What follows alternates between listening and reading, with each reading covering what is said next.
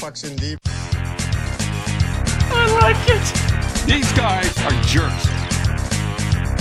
Pucks in deep. Bless you, boys. Young men expressing themselves. Unbelievable. Pucks in deep. Put it in deep. Now we've got a wild scrum with fights breaking out all over the place. Mangiapane and Jason. Giordano has Gagne wrapped up. And Matthew Tkachuk and Ethan Bear are going to drop the gloves. Bear belts him with a right hand. Tkachuk counters with a straight right. Right hook, Ethan Bear. Left jab, Matthew Tkachuk. And now we're going to have a goalie fight. Bear throws a right hand. Here comes Cam Talbot and Mike Smith. They're going to go in center ice. Talbot short with a right hand. Smith, three clubbing right hands. Right hand Talbot. Big right-handed shot from Mike Smith. This is the battle of Alberta we've been waiting for 3 decades. Put it in deep. You know, getting pucks deep, putting the puck deep. Put pucks in deep. He's chipping pucks, he's getting pucks deep. Just put the puck deep. Getting pucks deep. Get pucks deep. Pucks in deep. Puck deep. Pucks deep. Keep getting pucks deep.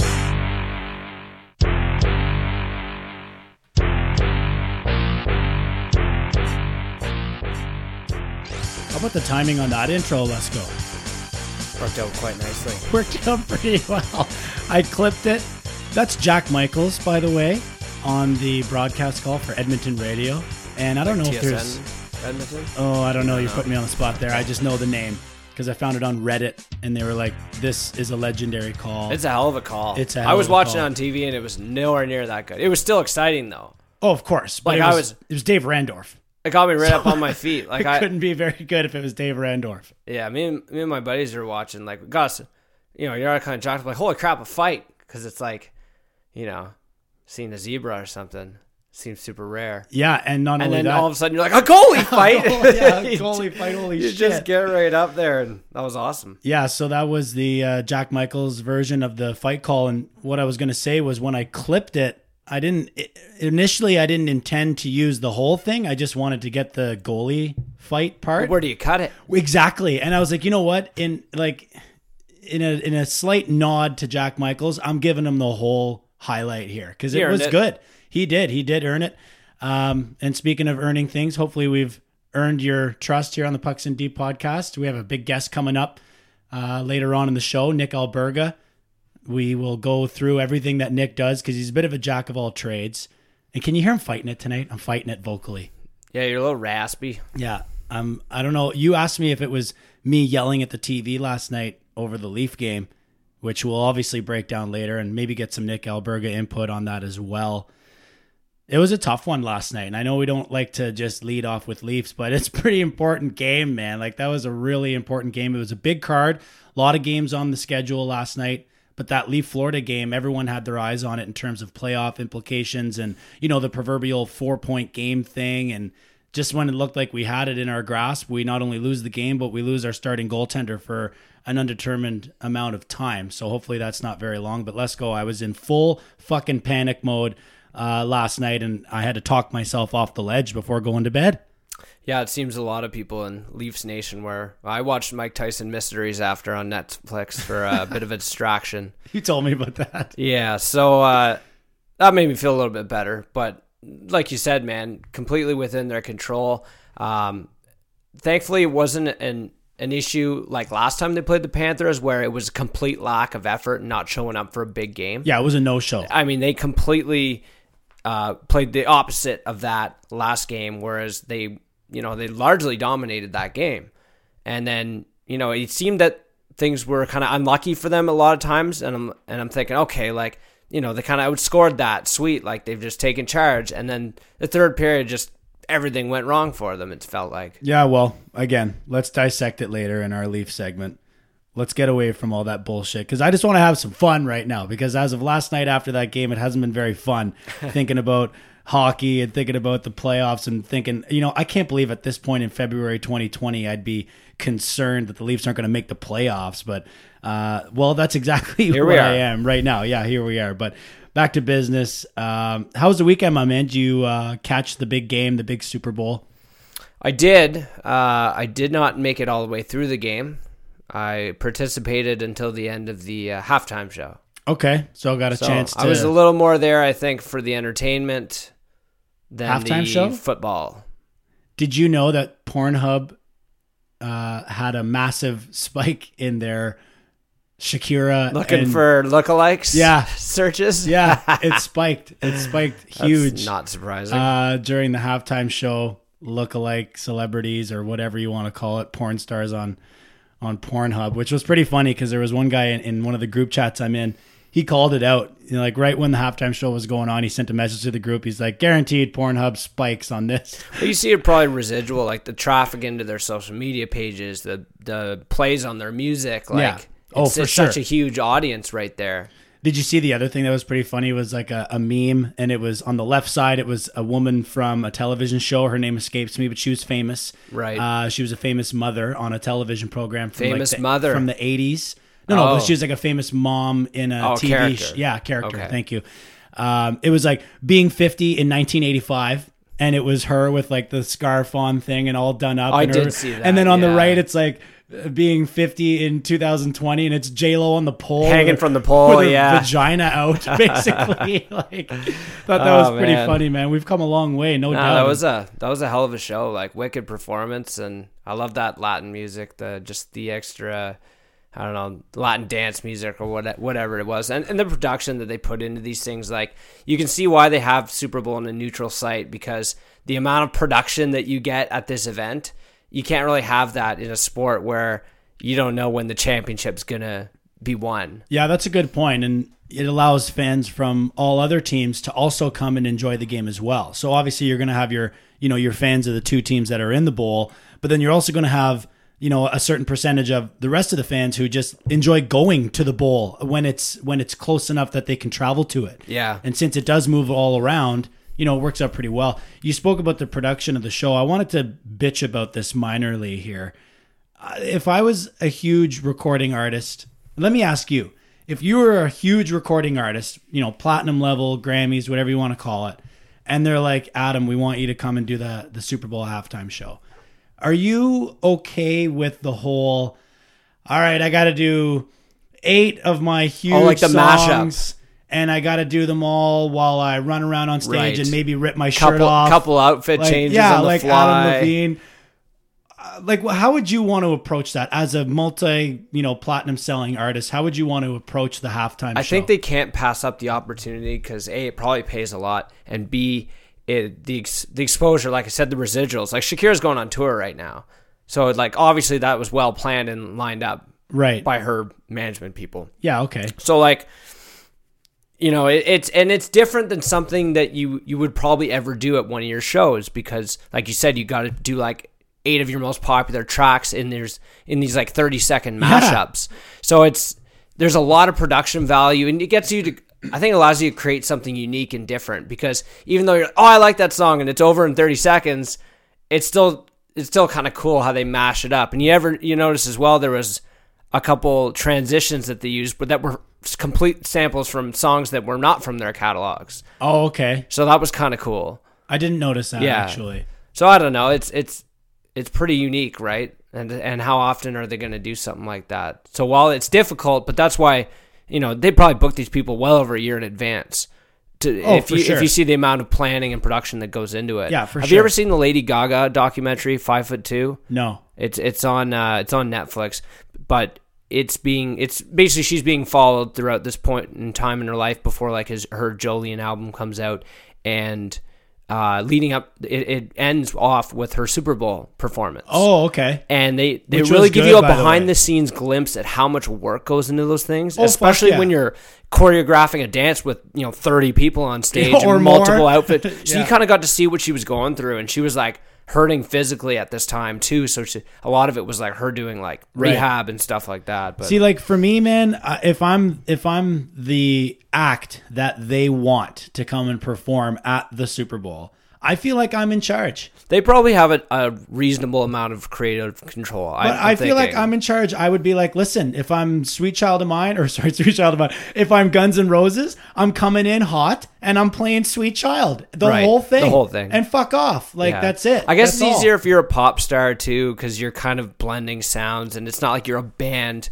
playing True. a song. It might be a little harder for you to pull that one off, considering like the music is pretty much electronic and being played. Some of it is instrumental. Bro, they out don't there. even sing.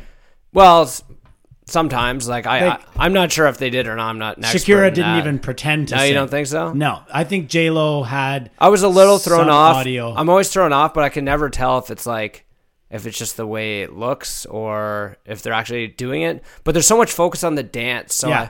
I would put my life savings and maybe even my actual life on the fact that Shakira did not sing. Right. And I would also bet a large, sizable chunk of money that J-Lo had audio on her microphone, but only at certain times. Right. And that's the producer's job. for like certain notes that you can't or when, slay. or in between something where she goes, "Come on, everybody, let's Right, go." right. They turn up her microphones, and then you're at home going, "Oh, she is singing." Yeah. No, she's not. It's just choreographed into the part of the I'm song. willing to bet Lady Gaga sang. Oh, for sure. Well, she's got willing one of to the bet. greatest voices of Yeah, all time. so. But like, I think it comes back to the style of music. You talked about the up and jump, the Latino style dance floor music. It works extremely well, obviously, in Miami, and they do have to cater to the locals. Yeah, that was Yeah. really cool by the NFL to really cater to a different audience somewhat. Like, not to say that's, music's not popular with everybody. It's very hot, very Right. popular, especially in pop music, dance music scenes these days. But it was a really smart move for sure. Did you watch the commercials? No, I don't. I don't really. I don't give a shit about commercials. Too bad, because there was a pretty good one. There's a man. couple of good ones I saw The there. Smat Pack. I saw the one with Charlie from It's Always Sunny and Oh, that one annoyed me. and the girl from Schitt's Creek. it went on too long. Yeah, and then there was like another like crossover commercial. It was a in later. story. Yeah, it was a Yeah. story that they told over. I watched the commercial breaks. TSN feed, so I only got like I you only see. get a certain So pile of them. Did you see the one with the Smat Pack?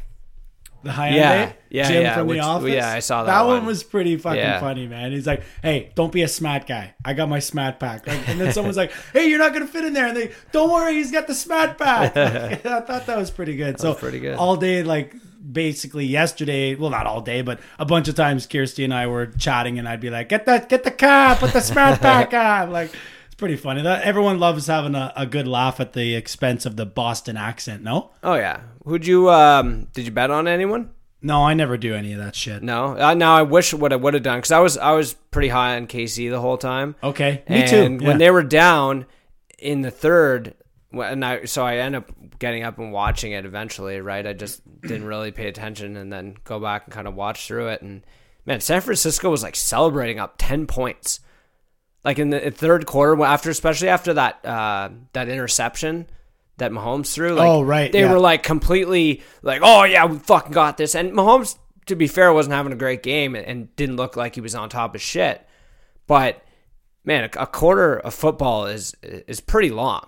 Like, Yeah. I don't know what did they think they were going to run out the clock for the rest of that game? Well, And that's they all were- that football is, for fuck's sake. kind of in some regards, yeah. But that was pretty impressive, and I was pretty high on them. And I wish I would have bet because I guess there was some point towards the end of the third quarter where it was like a 96% chance percentage of 49ers winning the game. Yeah, okay. So if you would have laid some money down right there, Yeah, on you Kansas, throw a 10 down, Yeah, and you yeah. come away with Oh, yeah. maybe a couple $100 or something on your 10. At that would have best, been a good time. which still feels like a huge win. And then you got guys like some other guys out there that are just absolute degenerates, laying down thousands upon thousands. And Yeah, it's the biggest gambling, prostitution, probably drug use day of the year down there. Especially in Miami, man. I was gonna say, you're talking about the Super Bowl or just Miami? that party probably just ended like yesterday or like late this afternoon yeah, today. no kidding. So I did. There was something I wanted to get to. We didn't get to last week, and it was the tweet of the week. So it's not really the tweet of this week; it's the tweet of last week. But I guess it is this week. Tweet as of well. the weeks. But this one kind of made it made it around hockey Twitter. But there was a band, I guess they're called Half Moon Run, and they're from Montreal.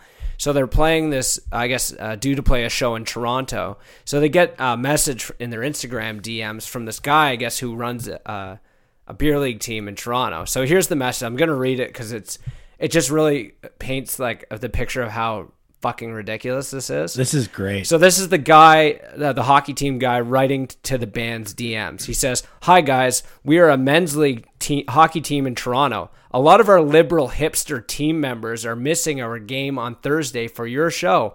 A bit last minute, but is there any chance you guys would reschedule?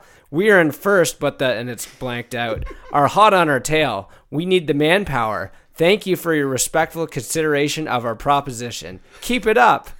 And then the next day, the guy messages again. They don't respond. He says, any update on your end?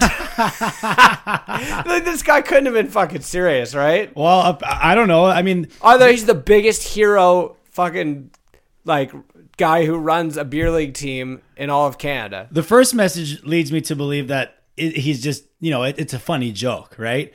But then the any update on your end follow-up message is like maybe he was actually kind of holding out for a postponing of the show. Like some band that's on tour from out of town is going to be like, yeah, actually, this show we've had booked for 6 months. Yeah. We'll move it for your beer league game, guys. Yeah, and the other thing too is like if you're going to ask them to postpone their show, maybe don't slap them in the face at the same time. Fucking ridiculous. And say that, a lot of our liberal hipster team members. Yeah. So clearly you're catering to the liberal hipster crowd with their toques half on, right? And signs all over the place. Like, that's pretty fucking funny, man. Yeah, I thought that was hilarious. And they screen capped it and put it out on their Twitter. And it was the band making did, it around. right? Yeah, the band posted I wonder if the guy had a response. Yeah, I'm interested to see if He must have this been in guy there. caught wind of the band posting this. I assume if half his liberal hipster teammates or fans, they would have seen it somewhere on social media. Yeah, exactly. Put up a stink about They'd it. probably have a good laugh over that. Yeah, for sure. Anyway, I want to get into the Battle of Alberta. We did kind of talk about it a little bit early off the top, but I actually managed to stay up for the hockey game, hanging out with my boys there in North Bay, and we were on our feet. Like, and there was goals in this game. It was hard hitting. It had that, once again, that playoff-like atmosphere. And then all hell broke loose. And this, I believe, after Edmonton was blowing the doors off them a little bit. Yeah, they had opened it up by that time. But once I saw Talbot get involved, he chased a guy behind the net there in the initial scrum. But once I saw Talbot, I'm like, where's Smith? What's he doing? And then because they hadn't cut away to like show you what was up, and then it cut away and he was at center, just standing there, there, goalie fight, almost standing there like Ken Dryden with the stick up. Yeah, just he was waiting on him. Yeah, so that was pretty wild. Man, he's a monster. Like he's a big guy. He fed Talbot pretty good. Yeah, he did. He definitely. I guess won Talbot in the post game was saying he wasn't too surprised and wasn't exactly the best guy to get into it with, but he also said he always wanted to be in a goalie fight. That's what I was gonna say. He always wanted to be in one. So like maybe it's too bad that he couldn't get matched up against someone else, instead of big strong Mike Smith, because Mike Smith obviously been around the league for many years, but he's good. He's got talents all the way around Lesko. The guy can score goals. Like he can be an extra defenseman back there helping with breakouts. Yeah. Like he's really handy with the puck, and then he can obviously throw down as well. So really exciting fight, and it was there was a lot of that reflected in that call right off the intro there. Now I had to look at the box scores to have a look at all the PIMs that were handed out in that sequence. Now, most interestingly, Talbot ended up with 21 minutes in penalties, while Mike Smith only ended up with 12, according to what I was looking at, which didn't make a whole lot of sense to me. So here's the breakdown for Talbot's penalty minutes in this situation. So we got a 10-minute misconduct. He got 5 for fighting. He got 2 for goalie interference. What? Yeah. They both, him and Mike Smith, got goalie interference penalties. That is so dumb. It is super dumb. Like, what's the point of that? So anyway, Talbot also got 2 for roughing and 2 more for roughing. So he got separate roughing penalties. Well, that's okay though, because he really was involved. Yeah. But like, I don't know. I get some of it. The goalie interference thing is silly. Who did he get the other? Did he get like double minor roughing kind of deal in that initial scrum? But then Smith only has 2 minutes for goalie interference and 10-minute misconduct. He doesn't appear to get a penalty for fighting for some reason. I was going to say neither of them got fighting. That might have Talbot had a fighting on the box Smitty score, didn't, but Smith didn't. That's weird. They fucked it up. There must have been. They had to have fucked it up. And I don't mean like where you found your thing. It might have been the way the referee told it to the time. It got recorded. Yeah, because they actually ended up stopping the period, didn't they?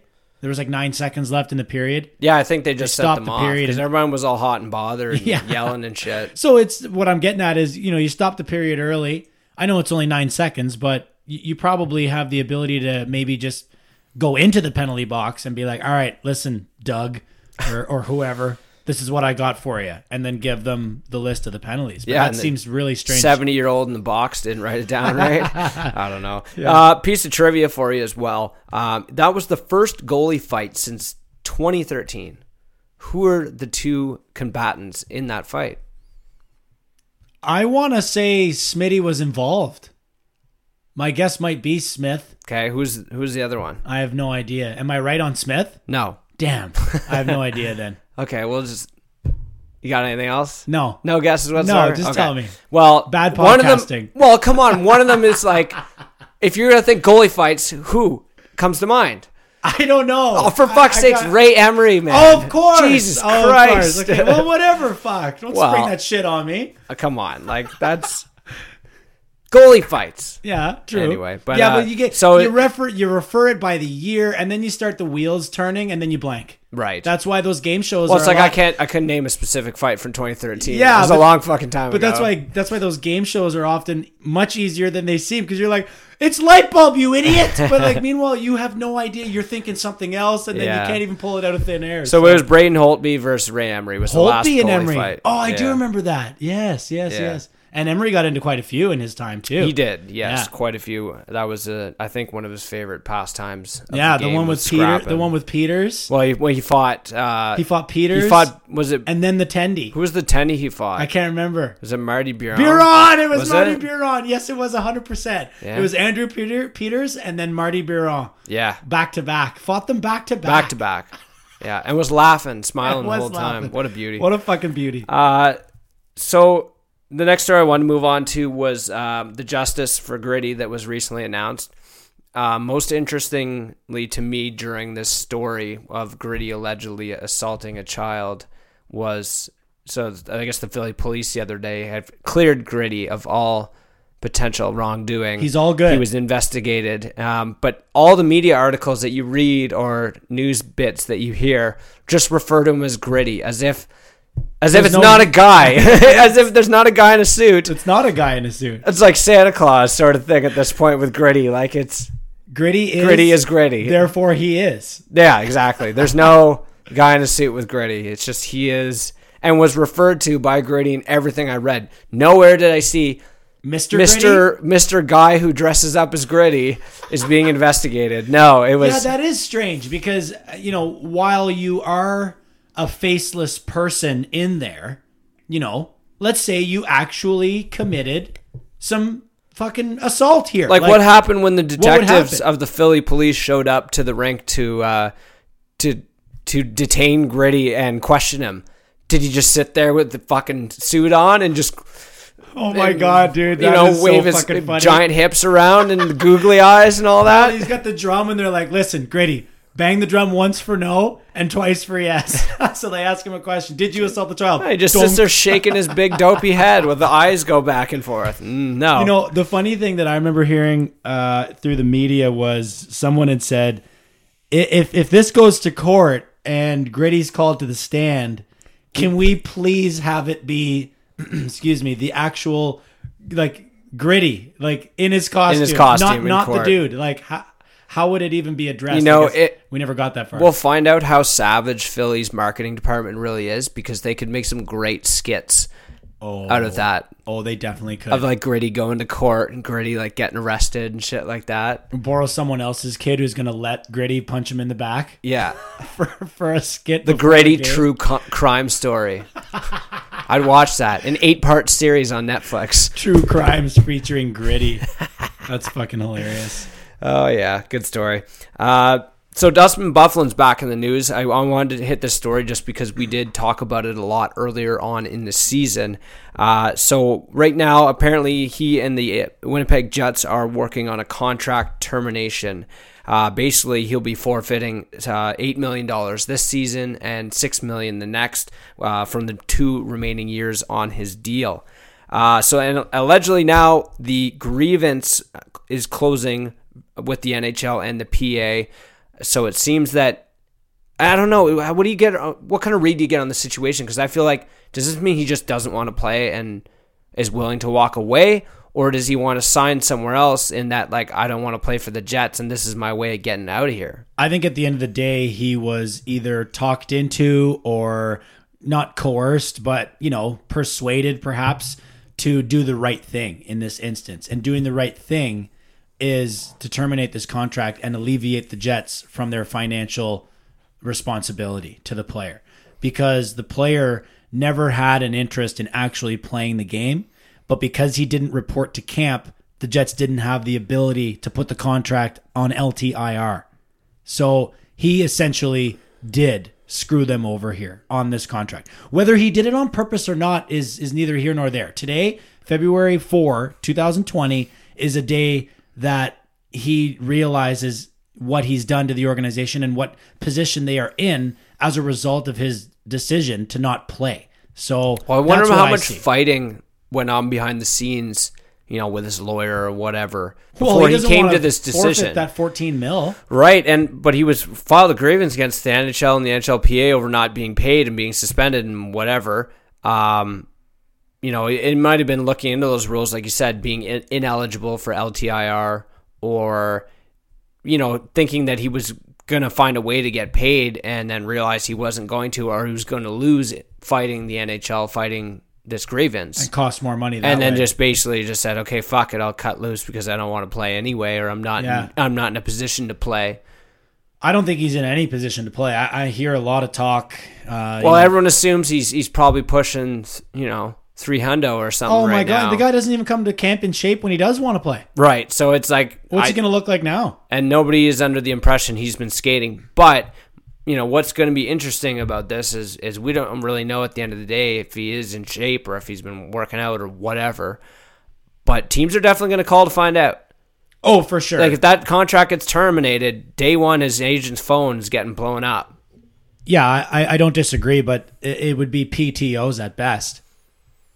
I don't know. I think you'd have to fight for his services. You think so? You're so? going to have to throw money at him. Well, I'm not. Not a ton of money. Fuck that. Not a ton of money. Like, what are you talking about a ton? I wouldn't be willing to go over league min for a guy that I have no guarantees on this guy. Right. I don't even know if he wants to fucking play because he already had a contract before on a good team and he didn't want to play for them either. Right. So what am I going to go out and just fucking offer this guy $4.5 million because the other team offered him $4 million? I think that's nonsensical for any GM out there to be like, I want to get ahead of this. I want Dustin Byfuglien. But you know what? Let's go. If someone does and they offer him the cash and he comes back and plays and even if he's an 80% Dustin Byfuglien, I'll still take that over the likes of a Cody Ceci or other, insert other options that you could remove. So obviously, I don't want to sit here and make it sound like I'm putting the cap on Dustin Byfuglien and he'll never play again, but I am on the buyer beware side. And if someone throws a contract at him and he comes back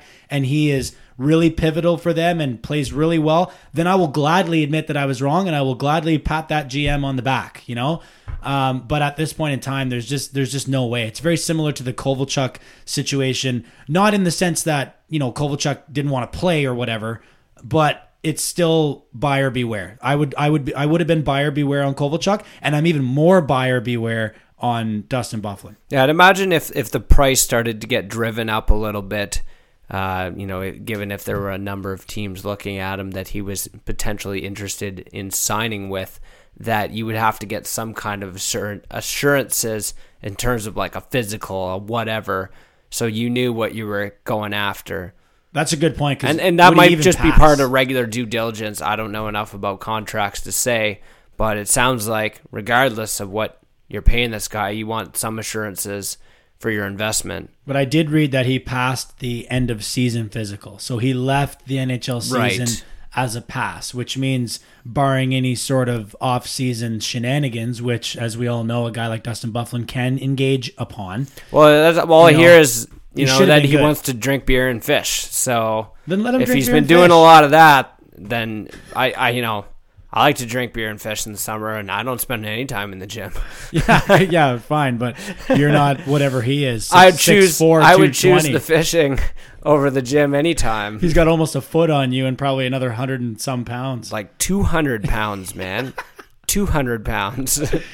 Right. Well, game shape maybe. Game okay. shape. So he's like, if he's sporting around 300, that's like double my weight. Yeah, easily. Speaking of which, you're going to carry that 150 frame around the ice in a couple hours, Tuesday Night Hockey? Hopefully. We got puck tonight. We I got got my Nick skate Alberga sharpened. tonight. We got hockey tonight. It's going to be it's a pretty Action-packed. heavy night. You know what else? I hate to go off topic here, but actually I kind of love it. I made dinner tonight for starters, like fully, completely, and I fucking rocked it, bro. I made black bean and corn quesadillas with fucking red peppers and onions and garlic and yellow peppers and a whole bunch of other seasoning and whatnot. And they were like, I'm telling you, they were right out of the fucking restaurant from Gordon Ramsay's kitchen. That good, eh? Just fantastic. I said to Kirsty, I'm like, well, because we had to eat early because, you had to come over early. We got to get Nick on in a little bit. Got to go to hockey tonight. So it's all bang, bang, bang. But I was sitting over there chopping up all the veggies and Kirsty's not home from work yet. So I got the tunes going and I'm just making all this meal and I'm cooking it up. And I'm like, man, this smells good, Lay the pita thing down or whatever the fuck it is. Quesadilla shell. Flip it over. A couple flips. It's That's super pretty easy. impressive. It's super easy. Like, But you pulled that off in a short period of time. Yeah. I don't know what time you got home, but like, you know what I had for dinner? I had these noodles, right? Okay. You crunch them up? No, there's noodles. Like I got noodles, just boil them in a pot there, and then you put like some butter and some milk and then cheese sauce in. It's called Kraft fucking dinner. Oh, nice, buddy. I hear it. But yeah. So that's what I managed to throw together. I was all excited about it mainly because, like, as you know, and as some of our listeners know, I'm like, Kirsty and I are plant-based here. So we don't have any meats or any dairy products, cheese and milk and all that bullshit.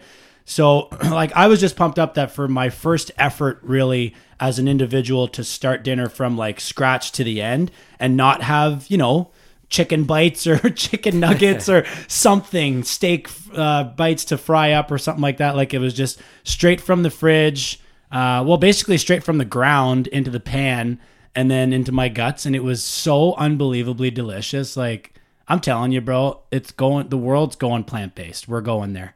It might take a while, but we're fucking going there.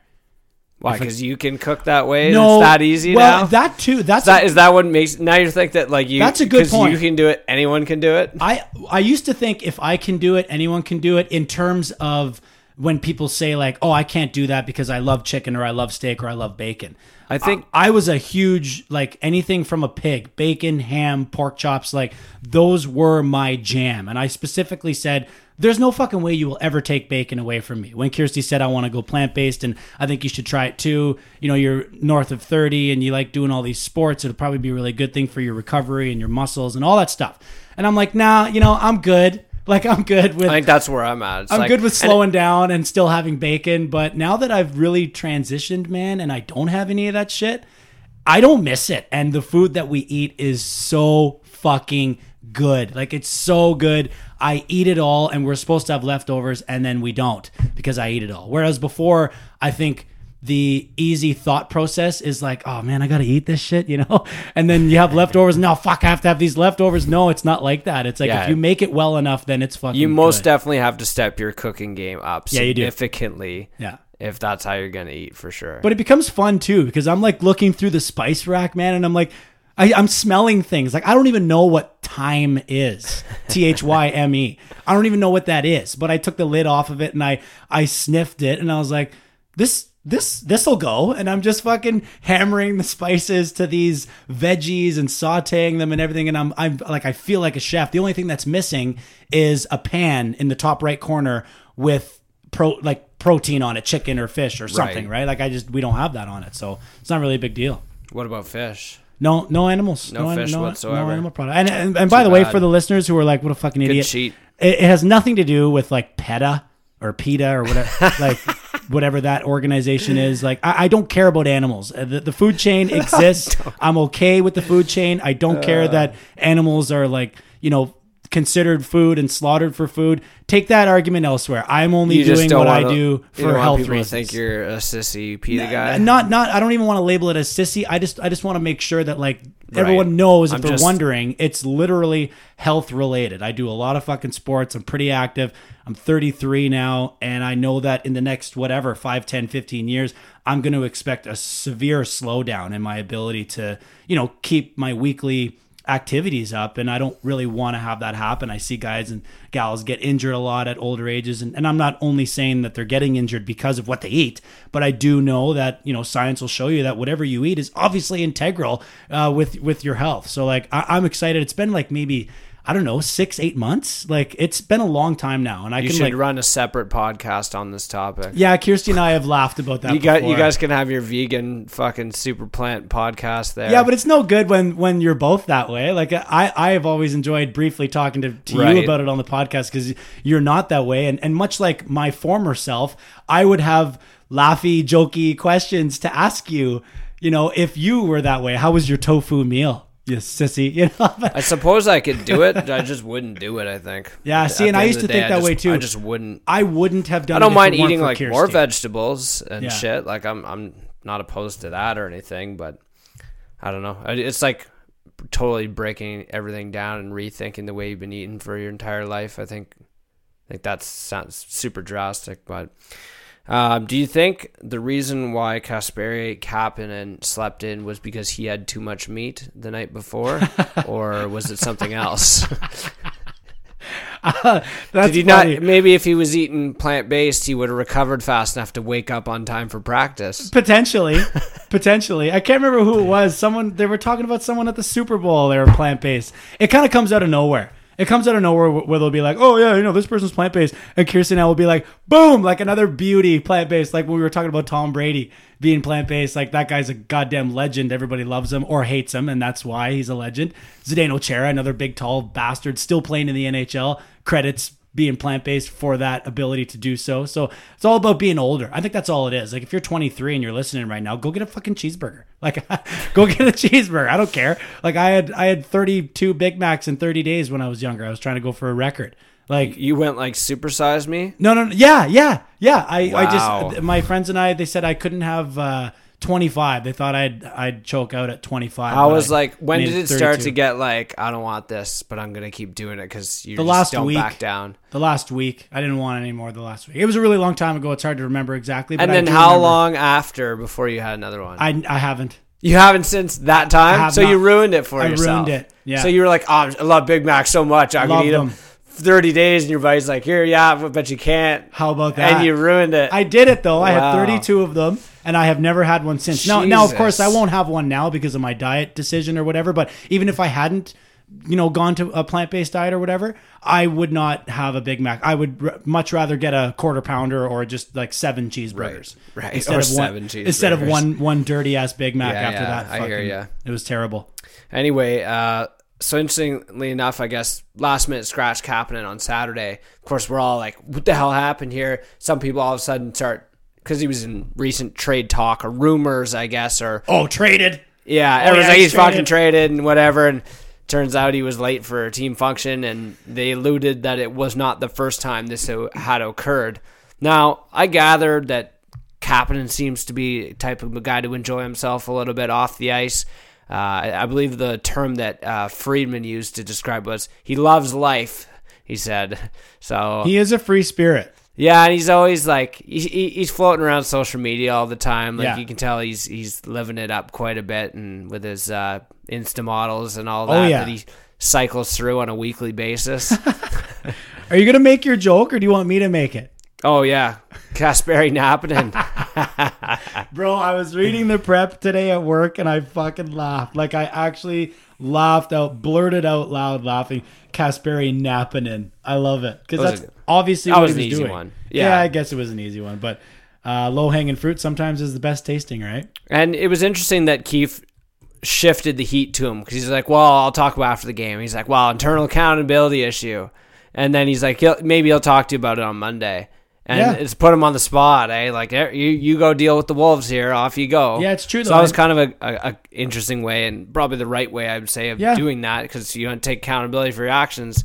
here you go. I'm not going to talk about what you did. You go tell them what you did. Yeah, and that level of accountability has always existed for a coach like Sheldon Keefe. I mean, we're talking about back in the day. I remember specifically being at an outdoor rink with a couple of buds, and one of the Lumber Kings was there, and he knew me from my volunteer work with the Lumber Kings.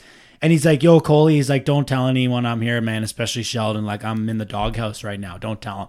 Sure enough, Sheldon shows up at the fucking rink. Like, not even, maybe 20 minutes later. It was almost right after we talked.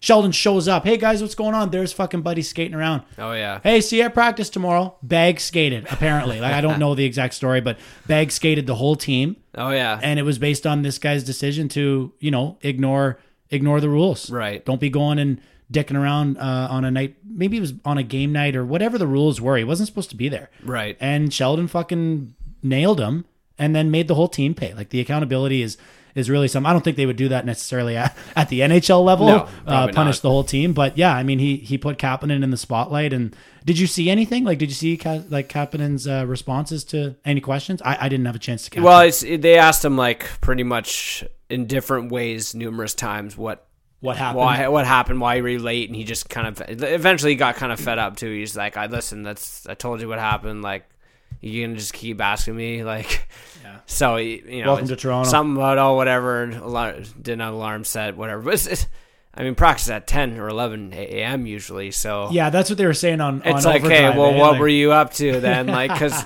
it's not an 8 a.m. practice we're talking about here that you're late for, so it's a little bit unacceptable. All these guys got condos downtown. It's not that big of a deal, I think, in the grand scheme of things.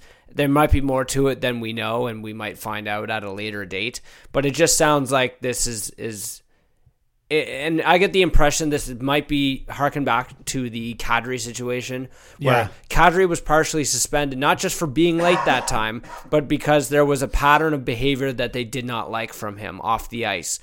So this was like a, hey, wake up moment. Like, we're putting you on the spot here. We're singling you out, not just in front of your teammates, but the fan base and the media. Like, we're putting you on the spot here. Well, and you brought it up earlier with Elliot Friedman when he described him as a real lover of life, and that is a good way to put it. It's also a sugar-coaty way to put it, because, if you want to be a pro in this league and you want to succeed, then you have to have a certain level of, willpower and the ability to abstain from extracurriculars that may or may not inhibit your ability to perform to the best of your abilities. Right. And some pros out there, I think probably a lot of pros out there struggle with that decision, especially early in their careers. And a guy like Kapanen, one of his go-to things, Lesko, as we all know, is speed. Well, what's the first thing to go as you get older in your NHL career? Your speed, your legs, and your legs. So if your moneymaker is your speed and your legs, then man, you got to be fucking dedicated, nose down, ready to come to work every time, team first, treat your body as well as you can, work out, drive to be the best player you can be. Because if you're slacking off a little bit, it'll come to an end real fast. And then all of a sudden you're 29 or 30, 31 years old and your NHL career has hit a twilight zone and you're wondering why. That's a lot to extrapolate. Well, I'm just at this point in time as a young player, you got to fucking be prepared, man. You're right. And sometimes there is a fork in the road at an early point in their careers where they've got to, it's one of those moments, and I'm pretty sure Kadri had spoken on this topic, that he was quite grateful for what the team did at that point in time when they did it for him. To get him on the straight and narrow. You look at the path Kadri took and where his career went from there and what he became on the ice.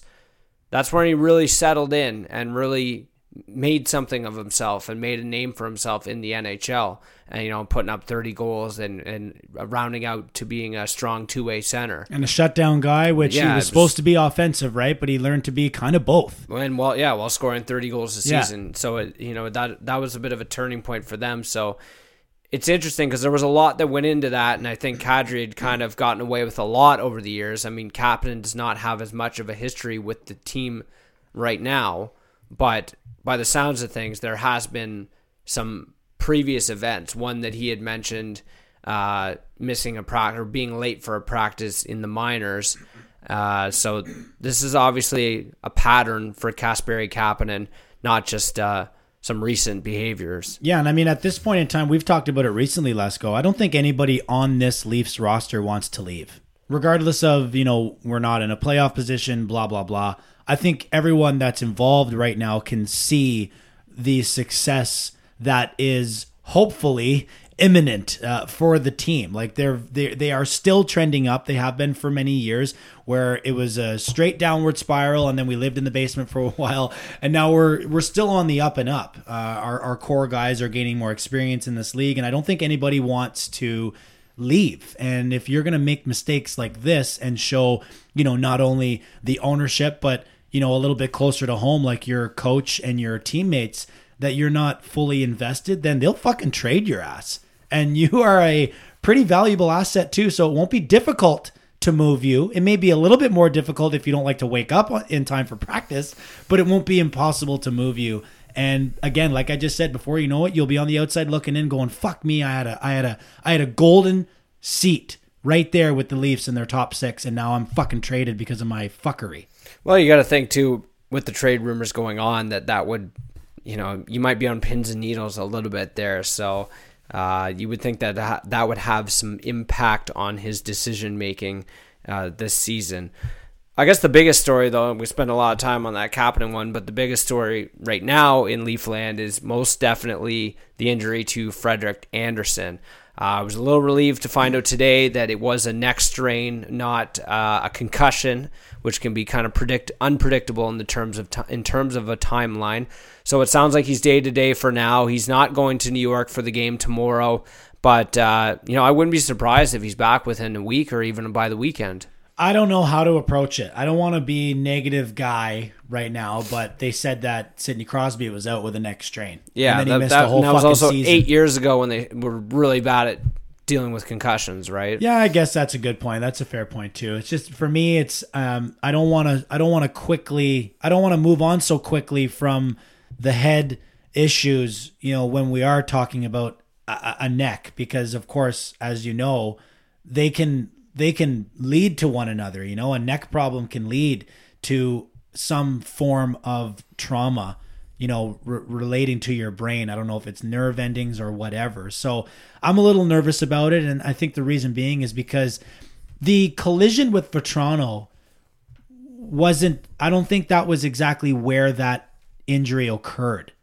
There was another point in time in the game where he was just ever so slightly brushed right in the head by a Florida player who was skating into the far corner, and he looked out of it for he was down for a little bit. So I was thinking at first there was something else going on. Did he hurt his hand? Was his leg or something like that? Because he was kind of sitting there for a little bit. So he must have been uncomfortable or something. And a lot of time I assume when guys have neck injuries like this, or to go down with a head injury, and it turns out it's not a concussion, that it's a whiplash, or you pulled a muscle a little bit in your neck. So I would imagine that's probably what it is. I figured it had to be serious, pretty serious though at the time, for him to have to come out of a game of that importance last night. Yeah, and if we're taking any real positives out, for me, it's the fact that according to Sheldon Keefe, he passed the protocol that was mandated at the time of the incident, or I guess once he came forth and said, "Hey, I'm not really feeling it," they must have, said, "Okay, come with us," did the concussion protocol, and he did pass. So, I mean, as we all know, though, these things can kind of fester a little bit. So that, I guess that's also why Keefe was saying, we'll see how he feels in the morning, get a nice shower, get a nice sleep, wake up in the morning, and all of a sudden, if he wakes up and he's feeling like he's on another planet, well, then we got some fucking problems. Yeah, he's probably stiff. I'm not really going to be too concerned about concussion, just given that, he did pass the protocol, and they do have, one of the better medical staffs, and they know a lot more about this stuff than they used to, so I'm not getting too worried about it. Well, if you're what I am more worried about is just, obviously we're back on the backup goaltender situation after that performance last night, in a game that, as we talked about earlier, they had every right winning that hockey game. They earned a better fate in that game and seemed to kind of lose it on two like horrendous goals that never should have went in. One because of a bad play by Cody Ceci, and one because I don't know how the puck goes in on the Hoffman one. Oh, you're not even bringing up their whatever goal they had where it was the worst rebound he's ever given up in his career, and then he tries to swat it away. Well, I'm already mad about like on that certain goal was the Cody Ceci pass, man. What I don't think I've seen a worse pass in the NHL. He back passed it to Owen Nolan. To the side of the net / like Hutchinson's like, what are you doing? Like, I don't know what to do with this. Like, it was supposed to be, I guess, a behind the net bank to Sandin, but holy crap. Like, that was a ridiculous giveaway on one forechecker coming down on him. They had full control and possession of the puck in their own end. Never should have happened. So at what point do we stop bitching about Cody Ceci specifically and start asking the tough questions about, management and coaching? Because, as everyone knows, I'm over here just stroking Keefe off at every fucking opportunity I have. But here's an opportunity for me to start asking some goddamn questions. Like, at what point are we done trying to, expose Cody Ceci for a trade market or increase his trade value by playing him in certain certain scenarios where we don't want him out there? Like, at some point it becomes less about Cody Ceci, the player, and more about coaching and management for deciding to put this guy in the fucking lineup night after night. I mean, I know we don't have great other options, Lesko, but I mean, Jesus, at this point, can we not flip a fucking 4th round pick for some guy that's in the end of his career that can come over and play some hockey for us here? You got to think that there's something out there, but I mean, right-hand Ds are so hard to come by, and it seems that, I know that they've had to, all the coaches and Dubas has had to defend Ceci at times. I'm fed up with it, but it's weird because there's been this chorus of commentary throughout the season saying, oh yeah, when they're just going to trade him. When they're going to trade him? Well, he's going to be gone by the deadline anyway. The value has only probably gone down on this guy, I feel like, especially given just the last game that he had. I mean, that kind of shit is so magnified, and especially because of the ramifications of that hockey game. The fact that they were up against a team that they had to beat, and it was very critical to the playoff race, and like I said, they essentially lost on mistakes in 2 players. Like, a guy has to save some of those pucks, and another guy's got to not completely botch a possession like that. I don't know. I don't know what to think, man. I was chatting in one of my groups, and I'm usually the positive guy, positive Coley, coming in to, talk everyone off the ledge. And the boys, it was actually Hobson, friend of the show, Alex Hobson.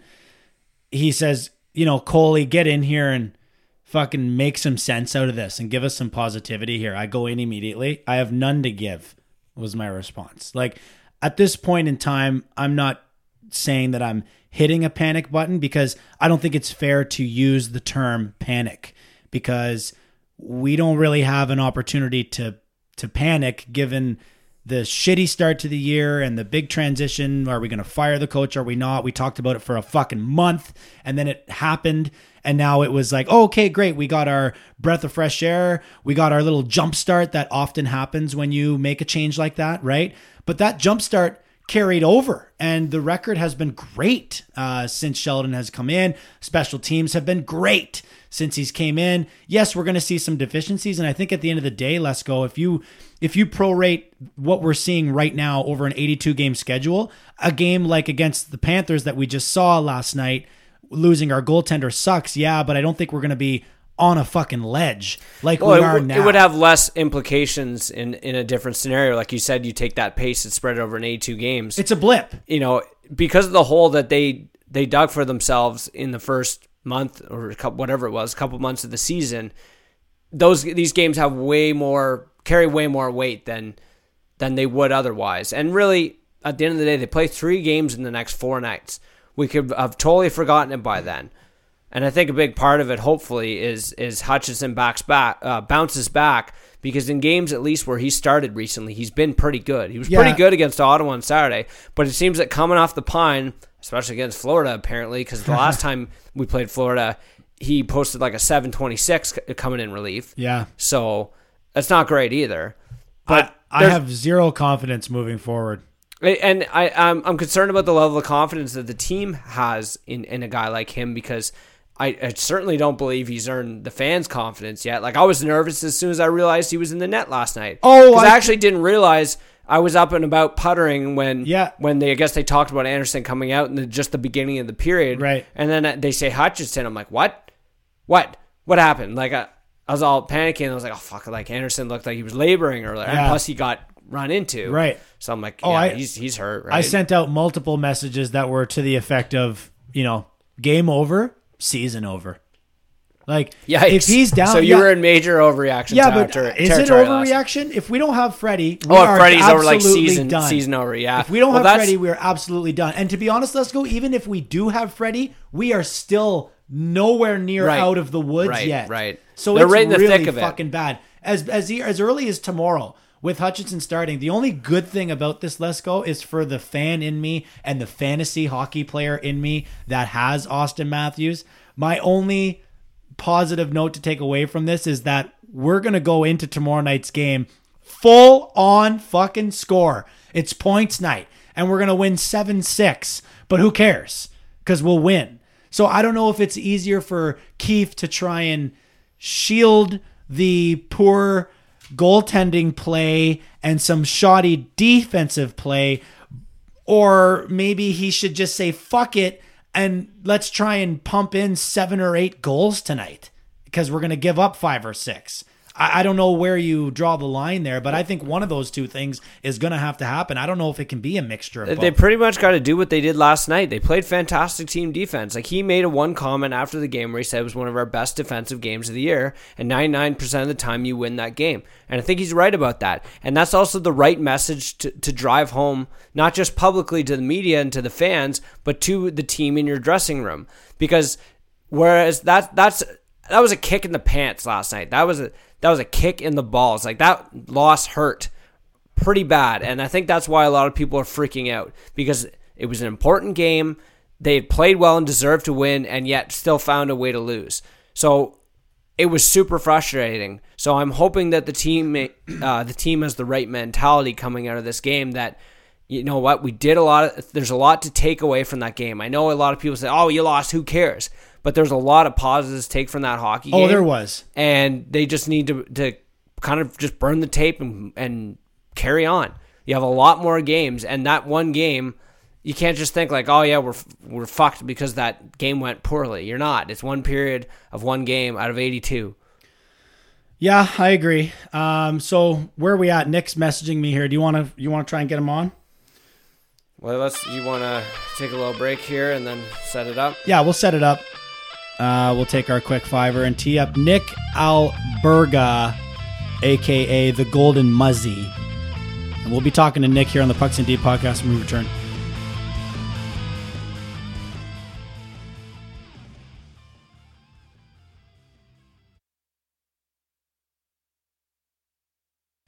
All right, so we are all teed up here with Nick Alberga. Nick can be found on Twitter at the Golden Muzzy, which we'll get his explanation on that Twitter handle in a second. Pretty awesome Twitter handle. So Nick is the host of the newly minted Unmuzzled podcast with Nick Alberga. He's also the host of Leafs Nation on the Fan 590, which is also available via podcast. This guy's just a podcast king right now. And he's also a fantasy hockey contributor on Sportsnet.ca. So first off, Nick Alberga, welcome to the Pucks and Deep podcast, my man. Thanks for joining us. Boys, thanks for having me. It's an absolute pleasure, and I can't believe we're 20 days away from the trade deadline. It's going to be fun, or let's hope it's fun at least, right? Yeah. Are you the kind of guy, Nick, that likes to pore over the laptop or your mobile device and just follow any and all rumors as they're thrown at the wall, or do you kind of like to pick and choose which leads you'll follow?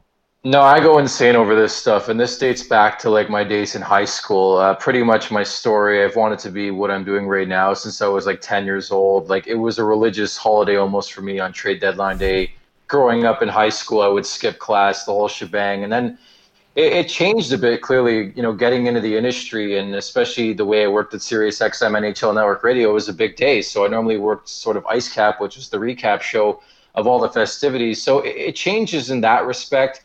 I still get giddy here at the age of 30, the night before the trade deadline, although most of the action happens well before. But I just hope it's some sort of entertainment this year. The rental market I'm not crazy about, so hopefully these guys get creative a bit. But it's always a lot of fun to speculate. Like, I don't know about you guys. Growing up, I used to subscribe to the Eklund BS out there. Eklund's the biggest poser of all time. 100%. Yeah, he blocked me on Twitter before I started, 10 Did years he? ago. Before that, yeah. So he can't see my tweets, or he can see my tweets. I can't see his tweets. Blocked on Twitter, E4. Yeah, no, it's more like an E5, but I'm not losing sleep over that blocking. It's like him and Vince Carter are the two people that have blocked me. For some reason, Vince Carter was my idol growing up. That still doesn't make sense. I guess to talk shit about him, but I do that with everybody. But no, I'm fired up. February 24th should be fun, but again, keyword is should, because the last couple of years have been really, really disappointing. Well, you talked about skipping high school. I did want to throw back to your LinkedIn page, which is pretty awesome, by the way. You wouldn't have been skipping any high school days that were involving the varsity baseball team, I would assume, Nick. You were the team MVP. Oh, high school baseball. Yes, I was. So my high school, I that's the one thing people don't know about me. And if you guys see me on Twitter, people will try to chirp me when I pipe up about baseball, the whole Houston Astros thing. I was all about it. The thing people don't know about is my first sport is actually baseball. I played rep AAA baseball my whole life until I was about 20, and then I gave it up. But yeah, among sort of the accolades of my career, I wasn't a great player, but I played AAA. I mean, it's pretty decent ball. It was compared to junior A, I guess. Sure. And so yeah, in high school I won MVP in grade 12. It sounds better than it is, because in grade 12 there's a lot of grade 9s, and I just feasted off them. That's why I hit 750 in 8 games.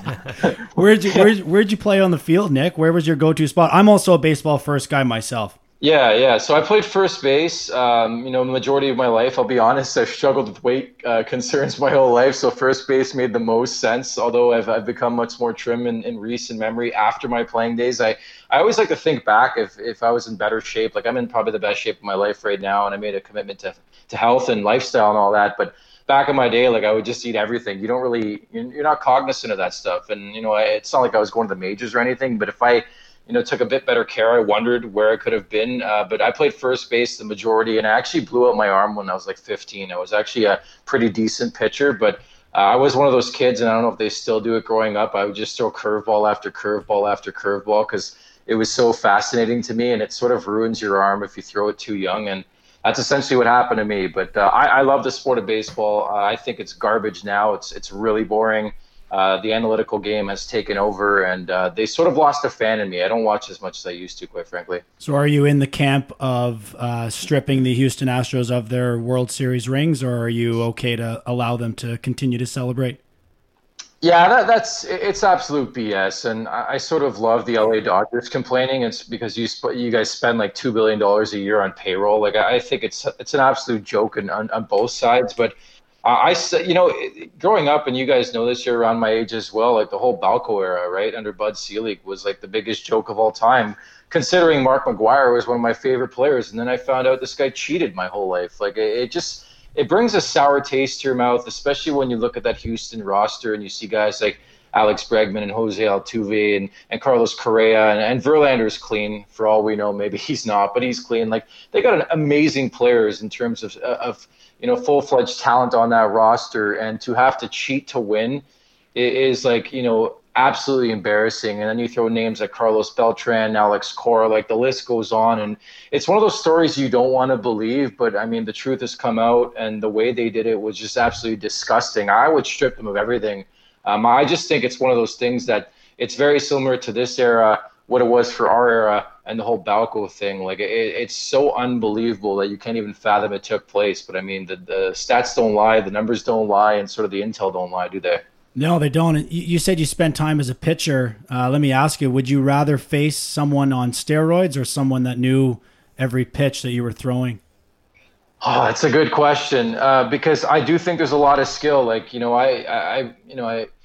I play the sport. I mean, even if you know a curveball is coming and you're sitting curveball, you have no gauge on how much it's going to drop, the movement, where it's coming from. So I think there's a lot of skill. So I would say that because I still think there's an element of skill, even if you know a one's coming or a two or a three are coming. You still have to adapt, as opposed to somebody who's on roids just blowing it by you. It's a whole different ball game. Or somebody just because you even look at the steroid era, if you will, like Barry Bonds, like the ball would hit the end of his bat and it would go out of the park. Like it was ridiculous at the end. Exactly. So I'll go with that answer. Yeah. A couple of questions here just to take it back to your career in media. And I guess my first question I wanted to ask you is where the Golden Muzzy came from. And secondly, just what was the first thing you did? Like when did you get started in media? Yeah, so I get this question a lot. I'll start with that. So my upbringing, I went to Fanshawe College in London for journalism radio, which I'm biased, but I do think it's one of the best programs that this country has to offer. We ran a radio station second year. You could hear us in your cars. Like it was really like, I know a lot of the journalism programs do that, but the way Fanshawe did it was unbelievable in terms of their attention to detail. It really was like the survival of the fittest. There was so many dropouts. I think by the end, there was only like 12 or 13 of us that actually graduated the course. So it was survival of the fittest. I went there. I went to the College of Sports Media as well in Toronto, renowned for some of the biggest names right now in the industry, namely Sean McKenzie, who, ironically enough, I went to Fanshawe College with as well. Faisal Khamisa, Dinam Yasho, like the list goes on and on of names that have come out of the industry the last couple of years from the College of Sports Media. So it sort of gave me, the groundwork to bud. I think it is sort of an industry where it's got to be right place, right time type of situation. I got an internship at the College of Sports Media, which landed me at SiriusXM NHL Network Radio. And I'm just the type of person who just keeps pushing and pushing and pushing and striving to be the best. So that's sort of my upbringing in terms of broadcast. But I'm not going to say it's easy. I mean, for those of you listening out there, it's not like you're just going to wake up one day and say, hey, I want to cover the National Hockey League or any sport for that matter. It does have an element of right place, right time, and who hears you, who doesn't, and somebody pushing for you a bit to get where you ultimately want to be.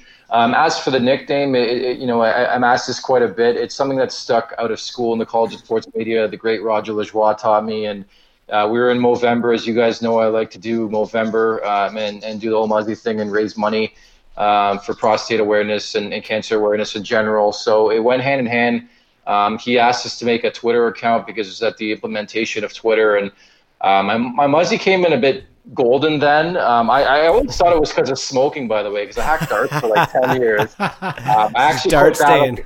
Yeah, I thought it was a dart stain, but it wasn't, because I've quit for like 2 years now and it's still there. It comes in a bit blonde.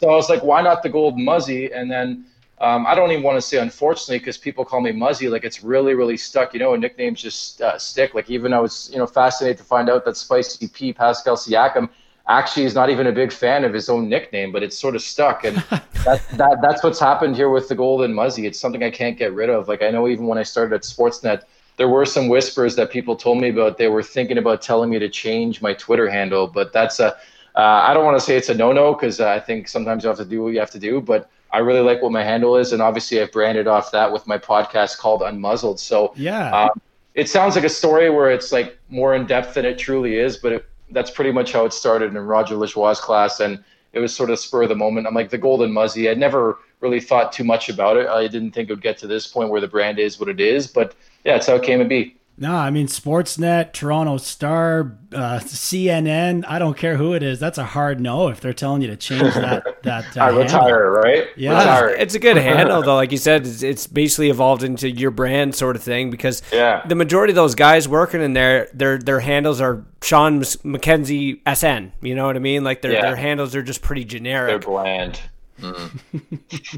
No shade of Mackenzie, I love him. No kidding. So I wanted to ask you, Nick, you and I had a chance to meet each other, and of course that's why you're here on the Pucks and Deep podcast today.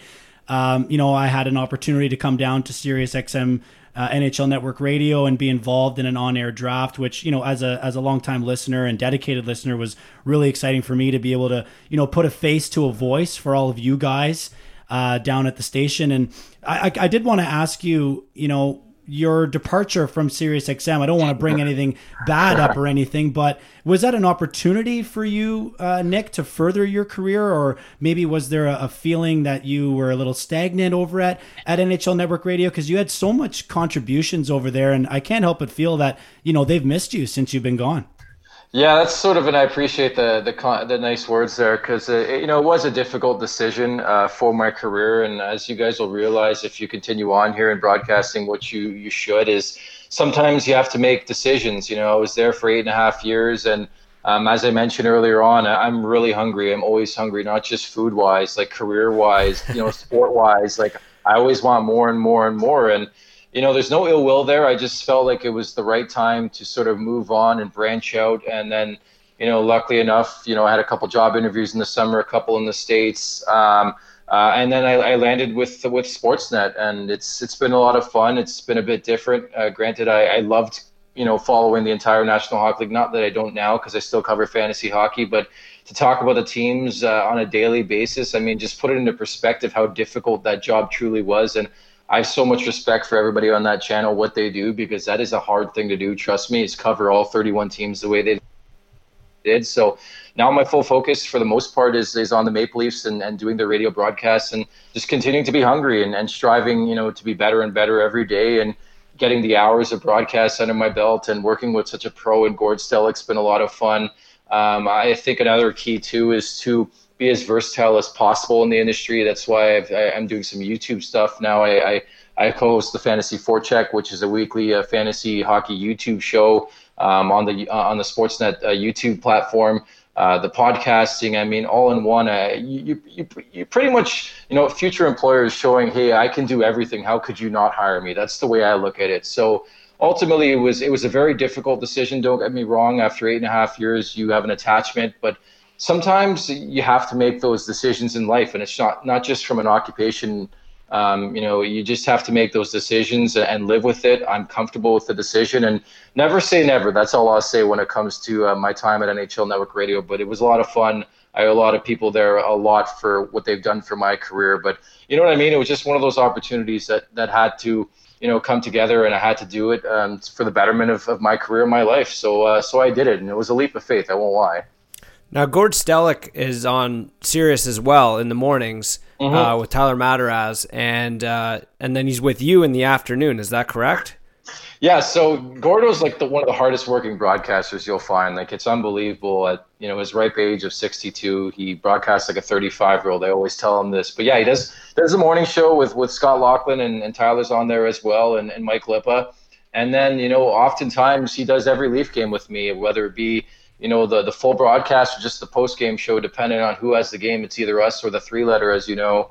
But Gord's there for the thick of things, and it's been a lot of fun. And that chemistry was already there. That's what was great about taking this job with Sportsnet, is that I already knew Gord for a couple of years, and we had worked together before. So it really was, a seamless transition, which I really appreciated about the opportunity. But honestly, he's one of the best people I've worked with in the industry. He's so easy to work with, and just has a lot of fun with the job. And the passion is bar none. Like, he loves the Maple Leafs, and he loves talking about the NHL. So it's pretty easy, but he works really, really hard.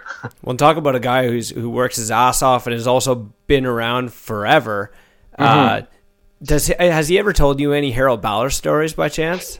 Yeah, a bit. Like, he'll talk about it. I do like to, I think a key when broadcasting with somebody who has experience in any position in the NHL is, like, bring it up, like, support it. I think they teach you that in school, like, work to their strengths. Say, hey, Gord, you were an executive in this league. How would you view this?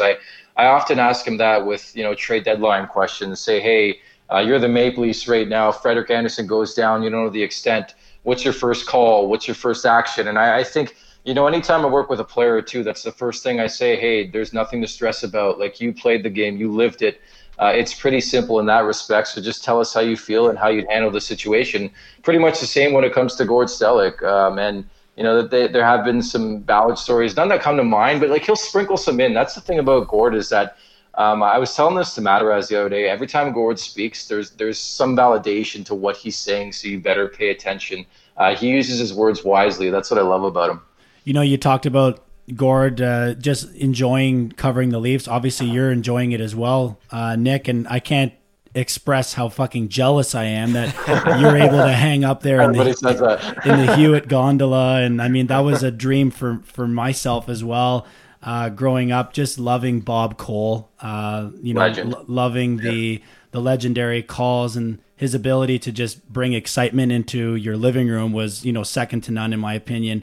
So you're up there in the gondola. I mean, what does that mean for you? I did want to ask you if you were willing to, go on record for your allegiances, because I'm not sure if you are a Leaf fan by heart. I had heard rumblings that you were a Montreal Canadiens fan. I know you're definitely not an Islanders fan, so I was wondering if maybe you might want to, go on record with your allegiances here.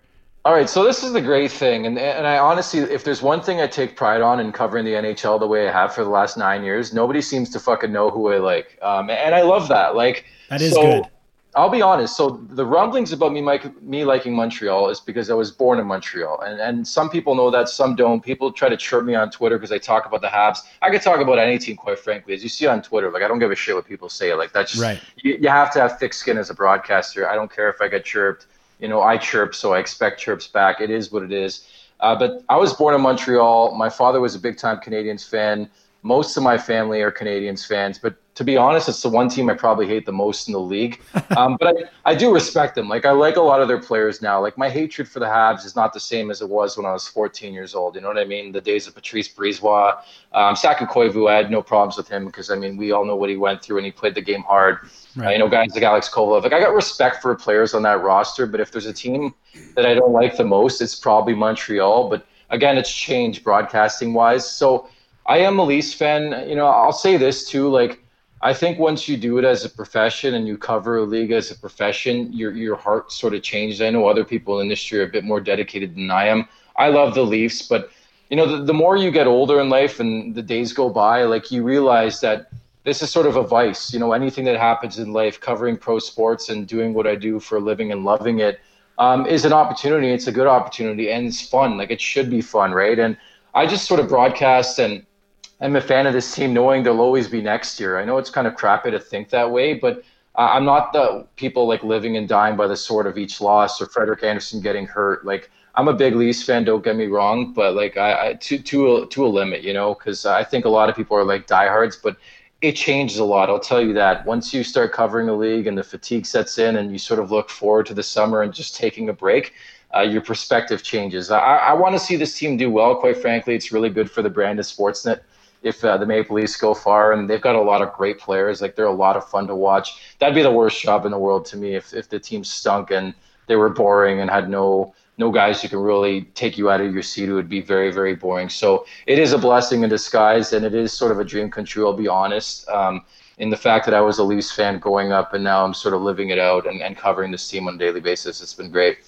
Well, it's a great time to be covering the Maple Leafs. And like you said, it's good for Sportsnet's brand. It's really good for anyone who's associated with them, whoever's covering them.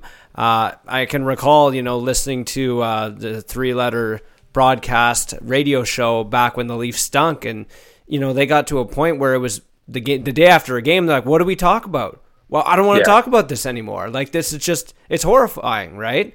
And like you said, to be in a situation where there is some potential with this team, there's a certain level of excitement, but you're just not as emotional as the rest of us. The rest of us who are freaking out every other day or every time they have a bad game. On the ledge. Yeah, and that's what I love, the passion of sports fans in general. As you know, like, I love to go at it with Islanders fans. I could not give a shit, if the Islanders did well or not. I just play to their heartstrings. I know they love John Tavares, so that's the guy I'll tweet all the time. Like, it's too much fun. I've become just a troll on Twitter, which I wasn't aiming for at the beginning, but it really is a lot of fun. And again, I do take pride in just having fun with the job. I do comprehend and understand there's a lot of people who'd love to be in my position and being able to do, a job like this. I'll be honest. The pay isn't great. At some point in time, it will be better. Let's hope, fingers crossed. But it's just more so the joy, the happiness of being able to cover a sport like this. I wake up every day and say, like, this is unbelievable. Like, this, you're living out a dream kind of thing. So it's been a lot of fun in that respect. And I think, I often think about this if the Maple Leafs are crap. Like, I do think there is an element of sort of intrigue covering a team that's not doing well, because there's a lot more to talk about. Like, the Maple Leafs are a team, and not that I'm ever at a shortage for words, as you've noticing right now, but I think when the Maple Leafs are doing well, it's harder to dissect, little things like their second power play unit or their backup goalie that you wouldn't really amplify conversation about if the team was doing bad. You know what I mean? So like, it's a different narrative, and I think to that point too, I rather than doing well, because just sort of the mood in the arena and the press box is tenfold from what it is when the team is struggling and losing hockey games. Just everybody's a bit more enthusiastic, a bit of excitement. Let's not forget this team currently, as we speak, not in a playoff spot. So there's a lot of heavy lifting still to do, but that's why we love this league and the League of Parity, of course. You talked about being a troll, which was literally my next bullet point here for you. Maybe just I wanted you to tell us a little bit about your infamous feud with New York Islanders fans. I know that it generated around the John Tavares thing. But, when did you first start to sense that this was going to be a shtick, with the Islanders fans? You were getting a lot of heat. When did you decide to go full troll on the New York Islanders fans? So it all started with a tweet, the deadline, I think 2 weeks before the deadline, that John Tavares, the Islanders elected to keep him. I had heard whispers that the Maple Leafs would be involved and John Tavares wanted to come home. I heard that a month before the deadline. And the intel continued the same. I actually, put it out 5 days before that John Tavares was likely to sign with the Maple Leafs. Nobody wanted to believe me. They all thought I was trolling. I get it. But I actually know people close to the situation who were feeding me this information. Nobody knew that. But basically, I tweeted out the schedule had come out or something, and I said, January 7th or whatever the date was last year, John Tavares, as a member of the Maple Leafs, returns to the Coliseum to take on the New York Islanders. And I hashtagged the Isles because that's important. People always look up the hashtags. And next thing you know, my Twitter sort of blew up, and it went from there. We got closer to July 1st, and the likelihood increased by the day that John Tavares was in fact coming home. And I'll just say this. I didn't buy that his decision came down to the final moments. I think he truly knew what he wanted to do from 6 months before, but that's just my opinion. So he ends up signing with the Maple Leafs. Somehow I was hosting the power play the first couple days on SiriusXM NHL Network Radio, which is the drive show, as you guys know. And we somehow got John Tavares. We were put in touch with the Maple Leafs management, and I landed John Tavares to get on the show. And then I tweeted out, "Hey, Isles fans, you know who, #Voldemort is coming on." And from there, I really tugged on the heartstrings in the interview. I almost made him cry, actually, because I said something to the effect of, Islanders fans are listening right now. What do you want to say to them? And he got really, really teary-eyed. I know it hit the heartstrings, as you guys know from my broadcast. So hard-hitting journalism right there. Yeah, no, that's journalism 101. That's what they teach in school. Ask the questions that get the answers you're looking for. And I got them from JT. And from there, it's just been sort of a shtick, as you mentioned. I have a lot of friends who cover the Islanders, namely Mike Carver, who every time I talk to him, he knows I'm just feeding into the animosity on Twitter and that I mean nothing by it. I actually respect the Islanders quite a bit, quite frankly. I love for what they have on that roster, how good a team they are. Barry Trotz's done a tremendous job. To make Thomas Greiss an NHL goalie, I think, has been really, really impressive. They insulate their team. Matthew Barzal, I love the shade Tavares threw at him when he left, but Barzal's an incredible player. He's going to get a nice big fat contract here in the offseason from Lou. And it's just one of those things that, at the beginning, I didn't anticipate it getting to this level, and now I just do it for fun. And most of the Islanders fans, buy into it. And I always laugh because a lot of them will tweet me, but they don't follow me. It's like you're actually actively looking me up. So I'm doing my thing, and you're buying into it. So I'm doing something effective here. Yeah, they're definitely coming at you, and I've seen some of the messages fly around, especially in and around the time that the Leafs and Islanders are playing. Yeah, but that's quite the story in that you'd basically made the call that he was coming here and then said, "Hey, Isles fans, you like that tweet? Well, I'm about to serve you up a shit sandwich here on the radio." Exactly. Yeah, no. And then I'll be honest, I had the platform of NHL Network Radio, it just pissed them off even more. And then going back to it, not a lot of people, and that's what I honestly took pride in when I was on NHL Network Radio specifically, nobody knew who I liked. And I liked that fact because we always get billed with, "Hey, you guys are Toronto media," which I understand. A lot of, Gord Stellick was working there or is working there. Everybody who's from Toronto, covering the NHL there, I understand why people felt that way. But that's sort of what I built into is people thought I was a Yotes fan or an Islanders fan or a Leafs fan or a Habs fan. I like that. It adds an element of surprise, right? So Ultimately, I am a Leafs fan, but it's been a lot of fun to see like Tavares as a Maple Leaf. I'd love to see that in the playoffs someday. Yeah, well, we're hoping that it's going to be this year. Where are you leaning on the old playoff-o-meter right now?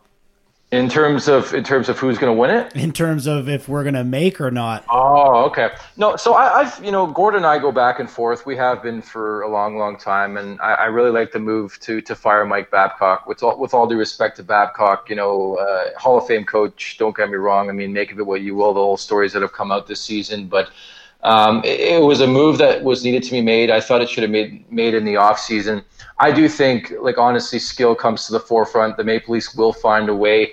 We'll see what happens when it comes to Frederik Andersen here and the injury concern. Michael Hutchinson, and I've said it time and time again in the broadcast, he's not an NHL goalie, but it's sort of one of those situations they've strapped themselves. And people often talk about the Tavares contract. If John Tavares is there on July 1, how do you not, say, hey, we want you? And that's essentially what happened. They didn't expect this to come on their doorstep, and it did. So it threw a bit of a wrench, into the cap situation. It is what it is, but it is sort of a byproduct of paying these four guys all this money, is that you're going to have to back up goalie that's probably not up to snuff, and that's what we're seeing right now. It'll be interesting to see how Brandon Pridham, the capologist, if you will, and Kyle Dubas and the executives there finagle their way around the trade deadline, because there are some glaring holes on this team. They need at least one defenseman, and they need a competent backup goalie. And we'll see what happens. They called up Casimir Kaskisuo. I don't know how much trust they have in him right now, but I'm going to say the Maple Leafs still make the playoffs. I just think there's way too much talent on this roster and some veteran leadership guys like Jake Muzzin who have been there before that will this team into the playoffs. And, quite honestly, I was looking into Bodog a couple weeks ago and maybe putting some money on the Maple Leafs to go far in the playoffs, just more so because I think if they can get past the Demons of the first round, I don't care who they're playing in the first round, Boston or somebody else, they have the potential of going really, really far, especially the way the Marner, Hyman, and Matthews line are playing. And then you add the fact of what Tavares and Nylander are starting to put together. That's going to be a scary, scary team if they can make the playoffs here. Well, there's definitely tons of potential, and I'm of the attitude now where it's like, just make it. If they can make it, like you said, anything can happen. You get out of that first round. I think we've seen that over the years with a number of different Louis last year, right? Exactly, just like St. Louis. You did mention addressing a couple of needs with the replacing somebody on the right-hand D, possibly bringing in a backup goaltender. Is that something you realistically see that happening, kind of because they have that mentality perhaps of just, we got to get in there, and if this is what it's going to take, they're going to address it? Well, I think it all has to do with the extent of this injury. They're calling it a neck injury. Like, it's so bizarre hearing Sheldon Keefe from the postgame on Monday night to today at practice when Andersen was nowhere to be found. A neck injury. It leads me to believe, you hate to use the word concussion, but you wonder if it's something to do with a concussion. And again, I'm just speculating at this point in time, but I think what they do in terms of goaltending will have a lot to do with Frederik Andersen and how much time, if any, he has to miss. And you would think you'd at least miss that game against the New York Rangers. I think at this point they pretty much know, like, they need a goalie. And they've known this for a while. It just speaks again to the cap constraints and the realism that you're paying guys a lot of money and you have absolutely no money to tinker with. So it's got to be money in, money out. That's why you're hearing Kasperi Kapanen's name a lot. Kasperi Kapanen too. Got a lot of Kapanen. Lesko threw out a good one earlier, Kasperi Napanen. Yeah, that's good too. I think there's more to that story we're not hearing too. But absolutely. Never find out. It's like the Kadri one in back of the day, right? We didn't find out the true story until he left town. But I think that's why you're hearing names like Johnsson and Kapanen out there, because it's got to be sort of a money in, money out type transaction. And I think if Toronto wants to sweeten the pot with some draft picks, then they'll make teams eat more money, a la what Colorado did with the Tyson Barrie contract. I think Toronto's only actually paying him like $1.5 million. Colorado's paying the majority of that contract. So they've got to get creative. Like, we'll see what they do over the next couple of weeks, but it's not like this has crept up on them, right? They've known sort of their situation. That's why I wouldn't be shocked too if we'll see what happens here with Morgan Rielly, but if they can stretch it out as much as possible, and if there's a way to maybe get to the playoffs without Morgan Rielly and then activate that contract, same with Ilya Mikheyev, I think they're probably investigating every possibility right now, because again, they've even called up a 19-year-old in Rasmus Sandin. Like, we're at a moment, and it's not crisis time just yet for the Maple Leafs, but they got to get going here in terms of playoff positioning as we speak, or they're on the outside looking in. But I honestly feel, and I felt this way since Babcock was fired, even before, like they're going to be okay, but they got to win some big games. That was a big time loss to blow it the way they did against the Panthers when it was one of their better efforts of the season, I felt. It was like just gut wrenching watching that third period. Yeah. Hutchinson had a display for the century, a .769 save percentage. Well, giggity. The thing about that game people are not talking about. Mark fucking Pysyk got a hat trick. Like it's not like Vinny Trocheck or Jonathan Huberdeau. It's a guy who is a defender playing forward on the second line for the Panthers got a hat trick. Like that's the mystifying part for me. And a couple of those goals are like, wow, like my beer league goalie could have made those stops, right? And it sucks being a backup goalie, especially in Toronto, but the realism is that Michael Hutchinson is not an NHL goalie, and poor guy, because all I've heard is he's a fantastic guy in the locker room. They love him, but he's just not good enough to be in this league right now, especially for a team we think is a legitimate threat to do something this year. It just can't happen. It's like the ghost of Curtis McElhinney right now. You got to be ready, and I think that's what's frustrating for a lot of the fans is this is twice now he's been called in relief against the Florida Panthers, and twice he's put up like a 750, 760 or whatever it is save percentage. I mean, it's just not good enough. Well, it's just one of those things too. Like, I work with Gord, as you know, and it's always one of those things like we always have to talk about those games against Ottawa or teams that are lower in the standings and say, Hutch was good in this game. It's like, well, yeah, he's a goalie in the NHL. He should be good more times than not. If he's not, why is he in this league? So the fact that I had to insulate and be like, he's been good. Like I don't talk Frederik Andersen every game because I know he's going to be consistent for the most part and be a good goalie. But every time, watching that game from when Hutchinson came in, granted he faced 3 shots in the second period, went 3 for 3. That's big by his math.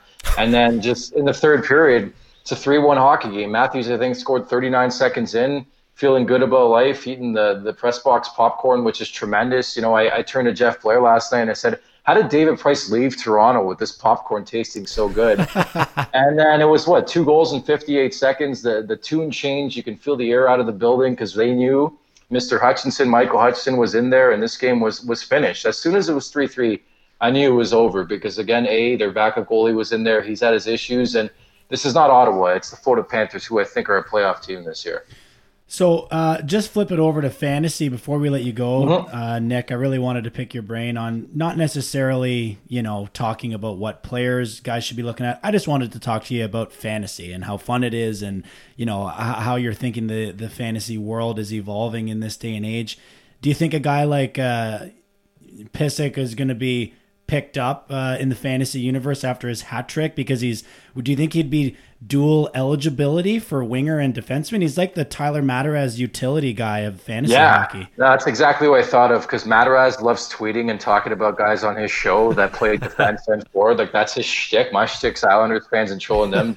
He just talks about because I do think it's weird. Like, we're in an age of the cap world and versatility where you need to, implement guys like this. And oftentimes, as Florida went yesterday with 7 defensemen, it is what it is. But I don't think people are chomping at the bit to go after Mark Pysyk. Like, he had the game of his life, the Edmonton native in Toronto. And it's funny enough, I was actually talking to one of his best friends, Luke Adam, who plays over in Germany the other day, and he was telling me how Pysyk's one of his best boys.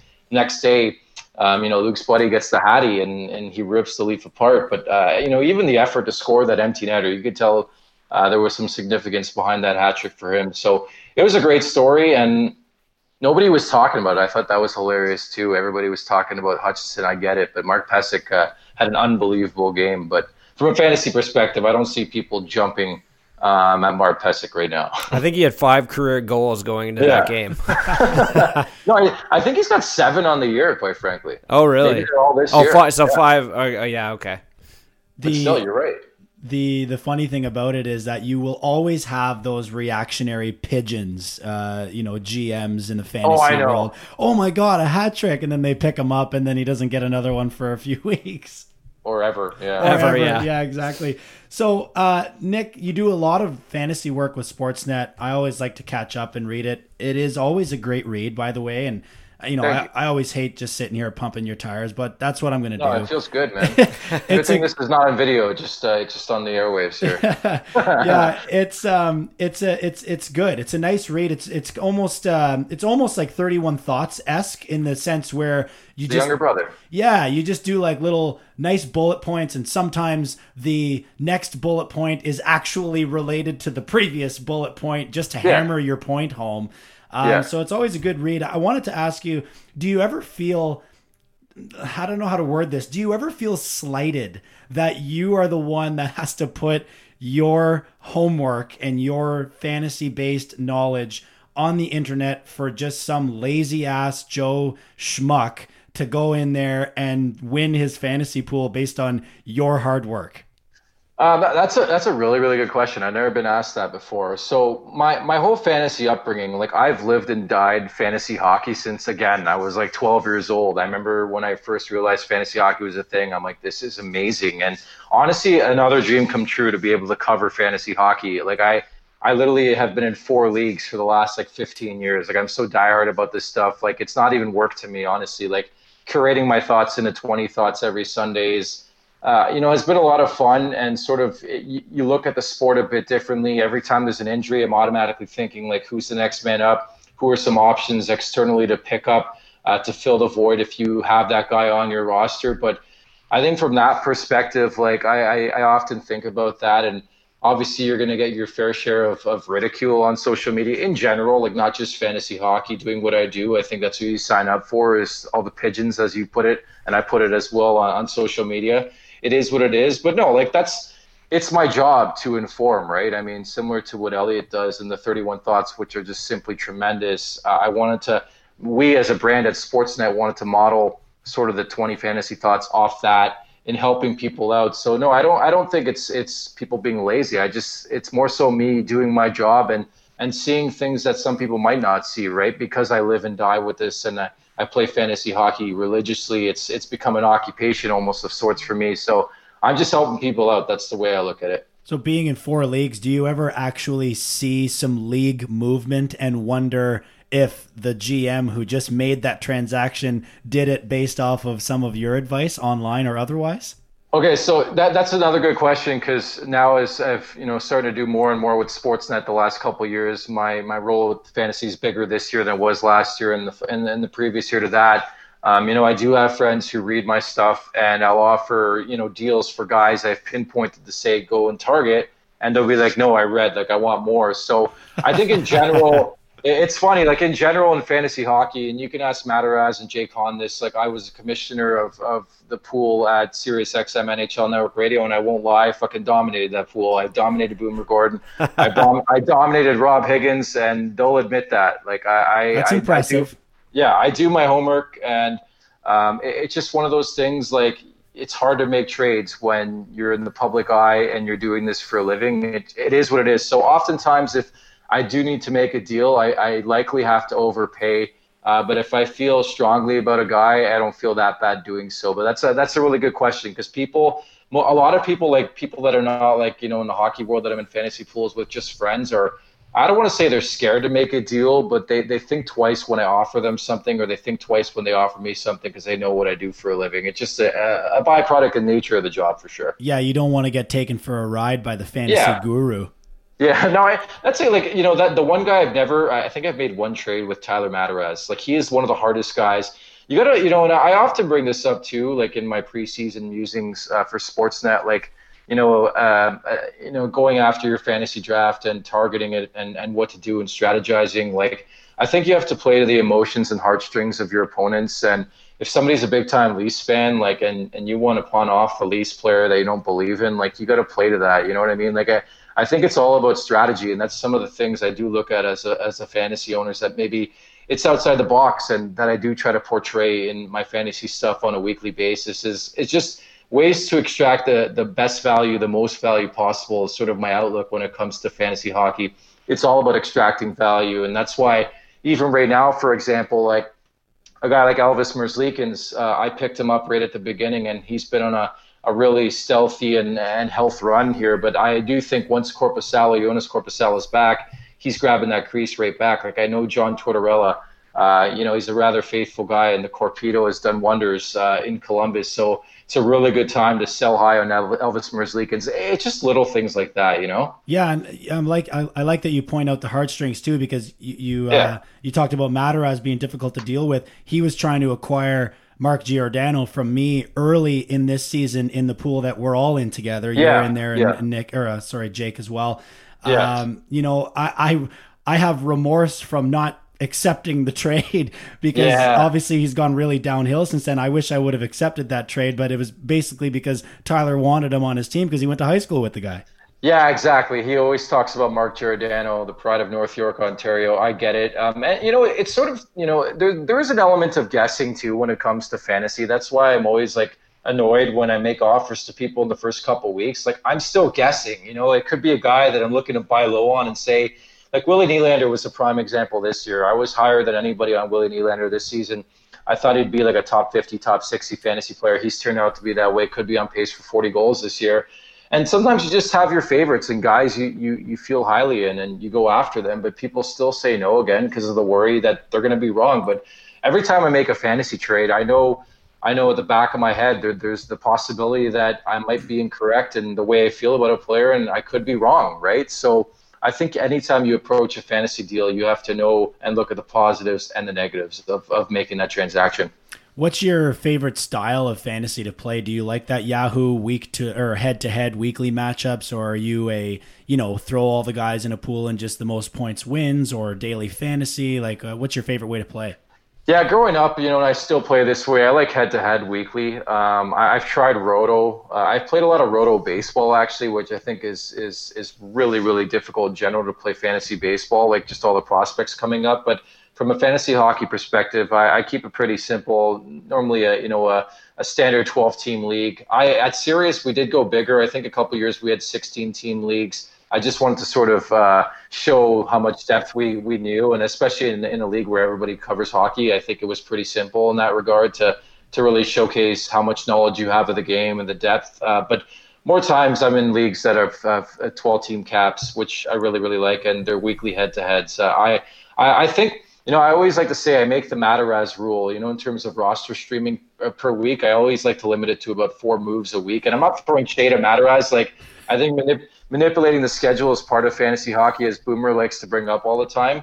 But Mataraz just got ridiculous one year, and in the playoffs, he dropped his whole fucking team, picked up a new team for the last we had to make a rule, and I was the commissioner. I'm like, this isn't happening again. So we made the rule. Perfect segue, because I wanted to ask you, I had to ask you this one thing about weekly, and it's mostly for the pool that I currently run here in Pembroke in the area. I'm the commissioner, and the pool is only going into its 4th year next season.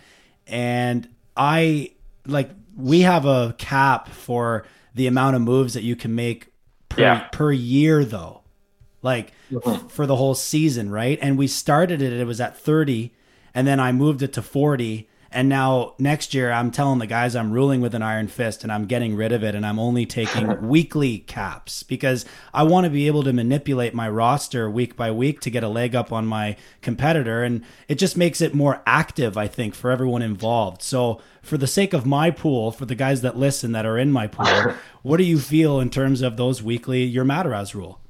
Yeah, it's a different approach. I think you do have to have a cap, especially when you get to the playoffs, right? Because if you have unlimited moves, like you'll have a guy like Mataraz who will drop his entire team and pick up a new team the last couple of days and try to force feed some points out of you. And that's not the way I look at fantasy hockey.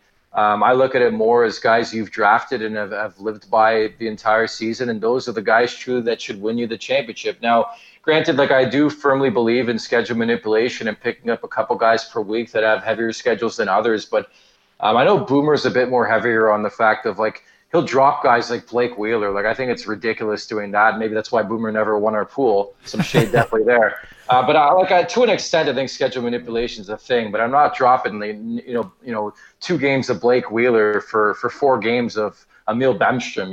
It's got to make sense, right? Right. So yeah, and I always just got upset with getting to the middle of February, what is there, maybe 4 weeks left, 3 weeks? Yeah, there's 5, I think. Yeah, so The five playoffs, matchups left till playoffs, and I'm already down to only 5 moves left. And now I had Well, Freddie Anderson go down, and I'm worried about making a fucking move because of my yearly pickups. Well, that's what makes those type of leagues really fascinating, right? From a strategy standpoint, is that you've got to be very, very smart with your pickup. As you guys do, I do a fantasy mailbag every Friday. It's released, but I prompt questions on Tuesday, and I'm often asked questions like that, where, hey, I have a cap for the entire year of how many pickups I can make. Like, how highly do you feel about this guy that I should use one of my moves? And I do like sort of the strategy outlook of that, because you can't just go out and pick up every player, right? It makes you think about it twice before you actually do so, but it also puts you in tough predicaments like this where you don't know what to do when it comes to Freddie Anderson. What position are you currently in that pool that we're in with Jake and Tyler and the boys? So I'm looking right now. I'm actually doing well in all my pools this year. I'm in 3rd place. Oh, goodness. And so I am 7 points behind second, and first place has been firmly in front for a while. He's 17 points up on me, but I think I still have one more legitimate run in me. I'm going to try to gun for first.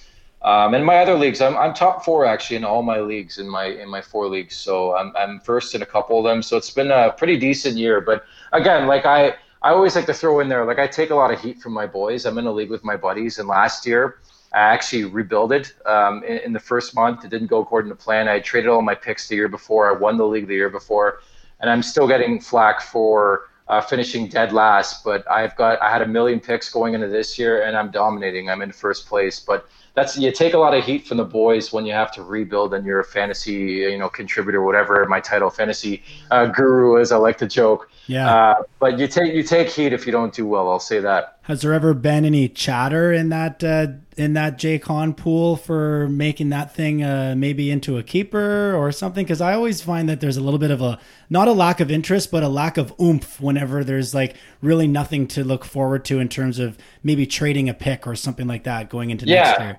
You're right. Like I'll be honest, that league is 4-4 in my leagues. Like it's kind of boring. I'll be honest. I always try to fight with them. Like I hate shorthanded points. That's the dumbest stat ever. It's fantasy hockey. Why am I banking on fucking Jake Muzzin to pick up a shorthanded point? An example. Yeah, exactly. Like the irony of that last year against Jake Hahn in the semis, I burned him on a shorthanded point, I think it was. And I ended up going and winning. I think I came second in that pool in the championship, something like that. I might have won it. I don't even remember. But I burned him. I might have been in the Sirius XM one, actually. I burned him on a shitty stat that we had in that league. But it just – I like going with conventional stats. I know now hits is a part of fantasy hockey. I'm still going with penalty minutes. What do you guys have for your stats? I did recently, just this year, I put in shorthanded points, but I did it to offset shutouts because they're both very rare. And it was an opportunity to increase some separations in terms of the points because we're only a 10-team league. So every team is good, So we put those two in to offset each other. But we also have PIMS as well. And I get a lot of flack on PIMS. But my biggest thing is I hate, and I can't even spell it out loud enough for you, I hate gray categories. What is a block and what is a hit? I don't like those things. At least if I get a 2-minute penalty for slashing, it's a goddamn penalty. There's no argument. Yeah. You're right. And, on that note, too, like the hill that Mataraz and Jake will fight on, especially Mataraz, like he hates fucking plus minus. I'm like, I'm going to get a guy who's minus 30 and not worry about that. Like, I just think and to each their own. I'm not ripping on their stat categories because everybody's got different stats, but that's not usually what I like to go with. Like, I don't think shorthanded points, and I think you're right in breaking it down that way. Yeah, and plus minus is tough, man, because when you get an empty netter scored on you, like everyone on the ice is fantasy relevant, basically. Welcome to life, though. We used to have that in our pool, and the goal would be scored, and I'd be looking around, and I'd be like, "Is he out there? Is he out there?" Like, you're right. No, I do that too. Like I watch, like after this, I'll turn on my game center, and I think there's 13 games tonight, and pop around. But yeah, like you often watch games you probably wouldn't if you didn't own some guys in fantasy hockey. So it's been a lot of fun, but I like to see sort of and hear what people have for their categories in different leagues and rules and cap. Like I think it's really intriguing, and I'm excited to see where the fantasy game is in like 10 years. Like gambling is just beginning in the NHL world. As you guys know, I'm like pretty big in DFS and DraftKings. Got a nice little sponsorship with them when it comes to my podcast. So I think the sky's the limit when it comes to daily fantasy and fantasy hockey in general. Nice, man. Well, congratulations on that front. You're doing a great job. Thank you. Keep it up for sure. And listen, Thank you. Thanks so much for joining us on the Puck Pod here tonight, Nick. We held you up for a little bit longer than we thought, worries. but that was a great chat, man. We really appreciate having you. My pleasure. I can put you on the spot because you're the guru. Give our listeners one bone. Like, who's a guy that's not owned anywhere that they should go pick up for the final few weeks of fantasy? I was thinking about this today. From a short-term perspective, maybe it's a showcase. I'm looking at Kiefer Bellows of the New York Islanders. Was recalled and made his debut. Was making his debut tonight. The Islanders looking for goal scoring. There's a potential they could look elsewhere for goal scoring and use Bellows in a trade, but this kid's something special. So I think if you're looking at some depth adds right now, I think Bellows is a guy I would target at least in the short term and see what he's got because I think there is some potential there. The Islanders could easily put him on their top line. They're always looking for goal scoring. All right, well there you have it, folks. Kiefer Bellows, rush out, use your moves or your golden moves to get in there. And another golden tip from the Golden Muzzy himself. So thanks again, Nick, and we'll cross paths again in the future and maybe have you on again here on the Puck Pod. Sounds good, guys. Thanks so much for having me. And I yearn for the day where you have Boomer Gordon on this podcast and he explains his life in fantasy hockey. That'd be a lot of fun and a great listen. Well, you and Tyler and Jake all have some pull on that one. Jake already said that to me before too. He said, well, you've had me on, you've had Tyler on, now you got to get Booms on. So I haven't even extended the invitation yet, but it'll be one for sure. Because if there's a guy on the radio that I really like to listen to on a Monday to Friday basis, it is definitely Jim.Boomer Gordon. You should get Boomer to talk about the fantasy leagues he's in. All right, we'll do. More than you are. He won't find them. Nice. And I'll have to mention for sure all the shade that you threw at your boys here on your call-in tonight. They know. They know, like Jake and Ty, like that was the toughest part about leaving Sirius, was leaving Jake Kahn and Tyler Mataraz, because the chemistry we had built together and all the shows we had done. But I don't doubt it. I mean, it's a small industry, a small world. Like, who knows, down the road we work together again. But yeah, I definitely miss those two a lot, and I still talk to them quite a bit. So no shade at all. I respect their games, and they're killing it right now. And they actually got promotions there, which is great to see. Yeah, right on. And maybe a move away from those radio voices and start using those TV faces. You and the man rocket himself, Jake Kahn, and Tyler. Jake Kahn, Jake Kahn is absolutely a man rocket. He's got a striking resemblance to like Darwin Barney. It's true. It's so true with that chiseled chin. Yeah, it's so, man, like that guy's a weapon. That's all I'll say. But I'm always told by the folks on Bumble and Tinder that I got a face for radio, so I'll stick with that. Harsh. All right. Well, thanks again for joining us, Nick. We'll catch up soon, my man. Thanks a lot, Thanks, Nick. guys. I appreciate it. Hey, anytime. Cheers. Well, there it is. Nick Alberga. Follow him on Twitter at The Golden Muzzy. And yeah, Lesko, that went well and beyond the amount of time that I thought we were going to have Nick for, to be honest with you. And not to say that it went on too long or anything. I think that was a great chat. We just kind of kept going along and didn't really find an opportunity to switch gears or tell him to fuck off or anything. That was great. I mean, he's a wealth of knowledge, isn't he? Absolutely. Like, you can tell he's just like a hockey nerd in the truest sense. Like he his whole life, it seems that he's always doing something in hockey related, I guess. The amount of media work this guy does, the way he's got, a huge following on social media. He does a fantastic job on his podcast. You definitely got to check it out. He banks some really good interviews. Just sharp as hell. Just knows the game and knows sports, and is super passionate. So you can see why he's gotten where he is. Just all around hard worker and great guy. Yeah, I just wanted to quickly, he's got, like you said, a few great guests, and just to name a few for his podcast, Mike Legg, Chris Mason, Keith Primo, Brent Sopel, Ilya Brizgalov. Oh, that Briz one, I got to check that out. Daniel Negreanu, Colton Orr, there's lots. They go on and on. So, I mean, he's obviously been able to use the connections, right, that he created for himself. And he made a good point earlier to say, it is a little bit of right place, right time. And I do feel like in a media industry that definitely helps you. But you also have to be able to put yourself in that situation, Lesko. You can't just sit back and wait for something to come. You got to be ready for it. You got to be ready for it. You got to be ready for the opportunity. And like Nick said, you got to be hungry. And I think he is. I mean, the guy is constantly pumping out work, whether it be the fantasy contributions on sportsnet.ca or podcasting or YouTube. Like, you know, he's really attacking it from all angles, and I respect that. I mean, he's got a lot of work. I can't believe he found fucking time to come on the Puck Pod here. Considering how hard the guy does work, and you know, I really admire those people who are like a Swiss Army knife, so to speak, in media. You know, a lot of people, if you ask them, and they're encouraging younger people to get into media, it's like, write, learn video, you know, hone your voice. Yeah, like for just sure. This multitude of skills is going to make you more employable. I mean, sure, you might only like writing, or you might not be confident behind a camera or whatever, but it'll come. Like it, and the more, you know, the more skills you have and the more experience you have in different facets of media. You know, if you look at some of the people who have made themselves successful, they have that almost that total package where they can contribute content in several different areas.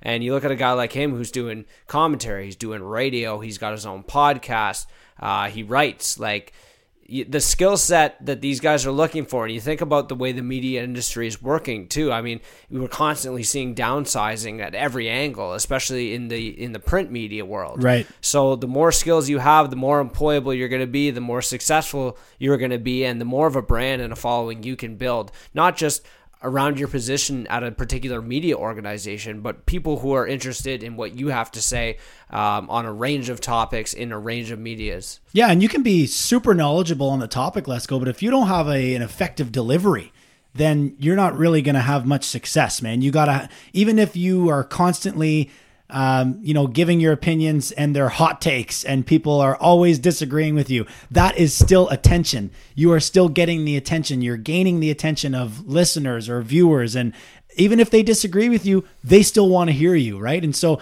that's something that I pride ourselves in here on the Pucks and Deep podcast, is that while we do have a very, you know, left-leaning Leaf, you know, area of the podcast, I think we do a good job of making sure that we're able to talk about a multitude of different things, other teams in this league, and make sure that any listeners out there that want to hear more from us, well, then let us know. You know, like, we're not mind readers. We can't just do an episode on Carolina and then follow it up down the alphabet with, you know, Chicago, Columbus, or whatever. Like, you got to bounce around. You got to take the stories as they're given to you, and you got to turn them into good content. And I think that's not necessarily a super easy thing to do.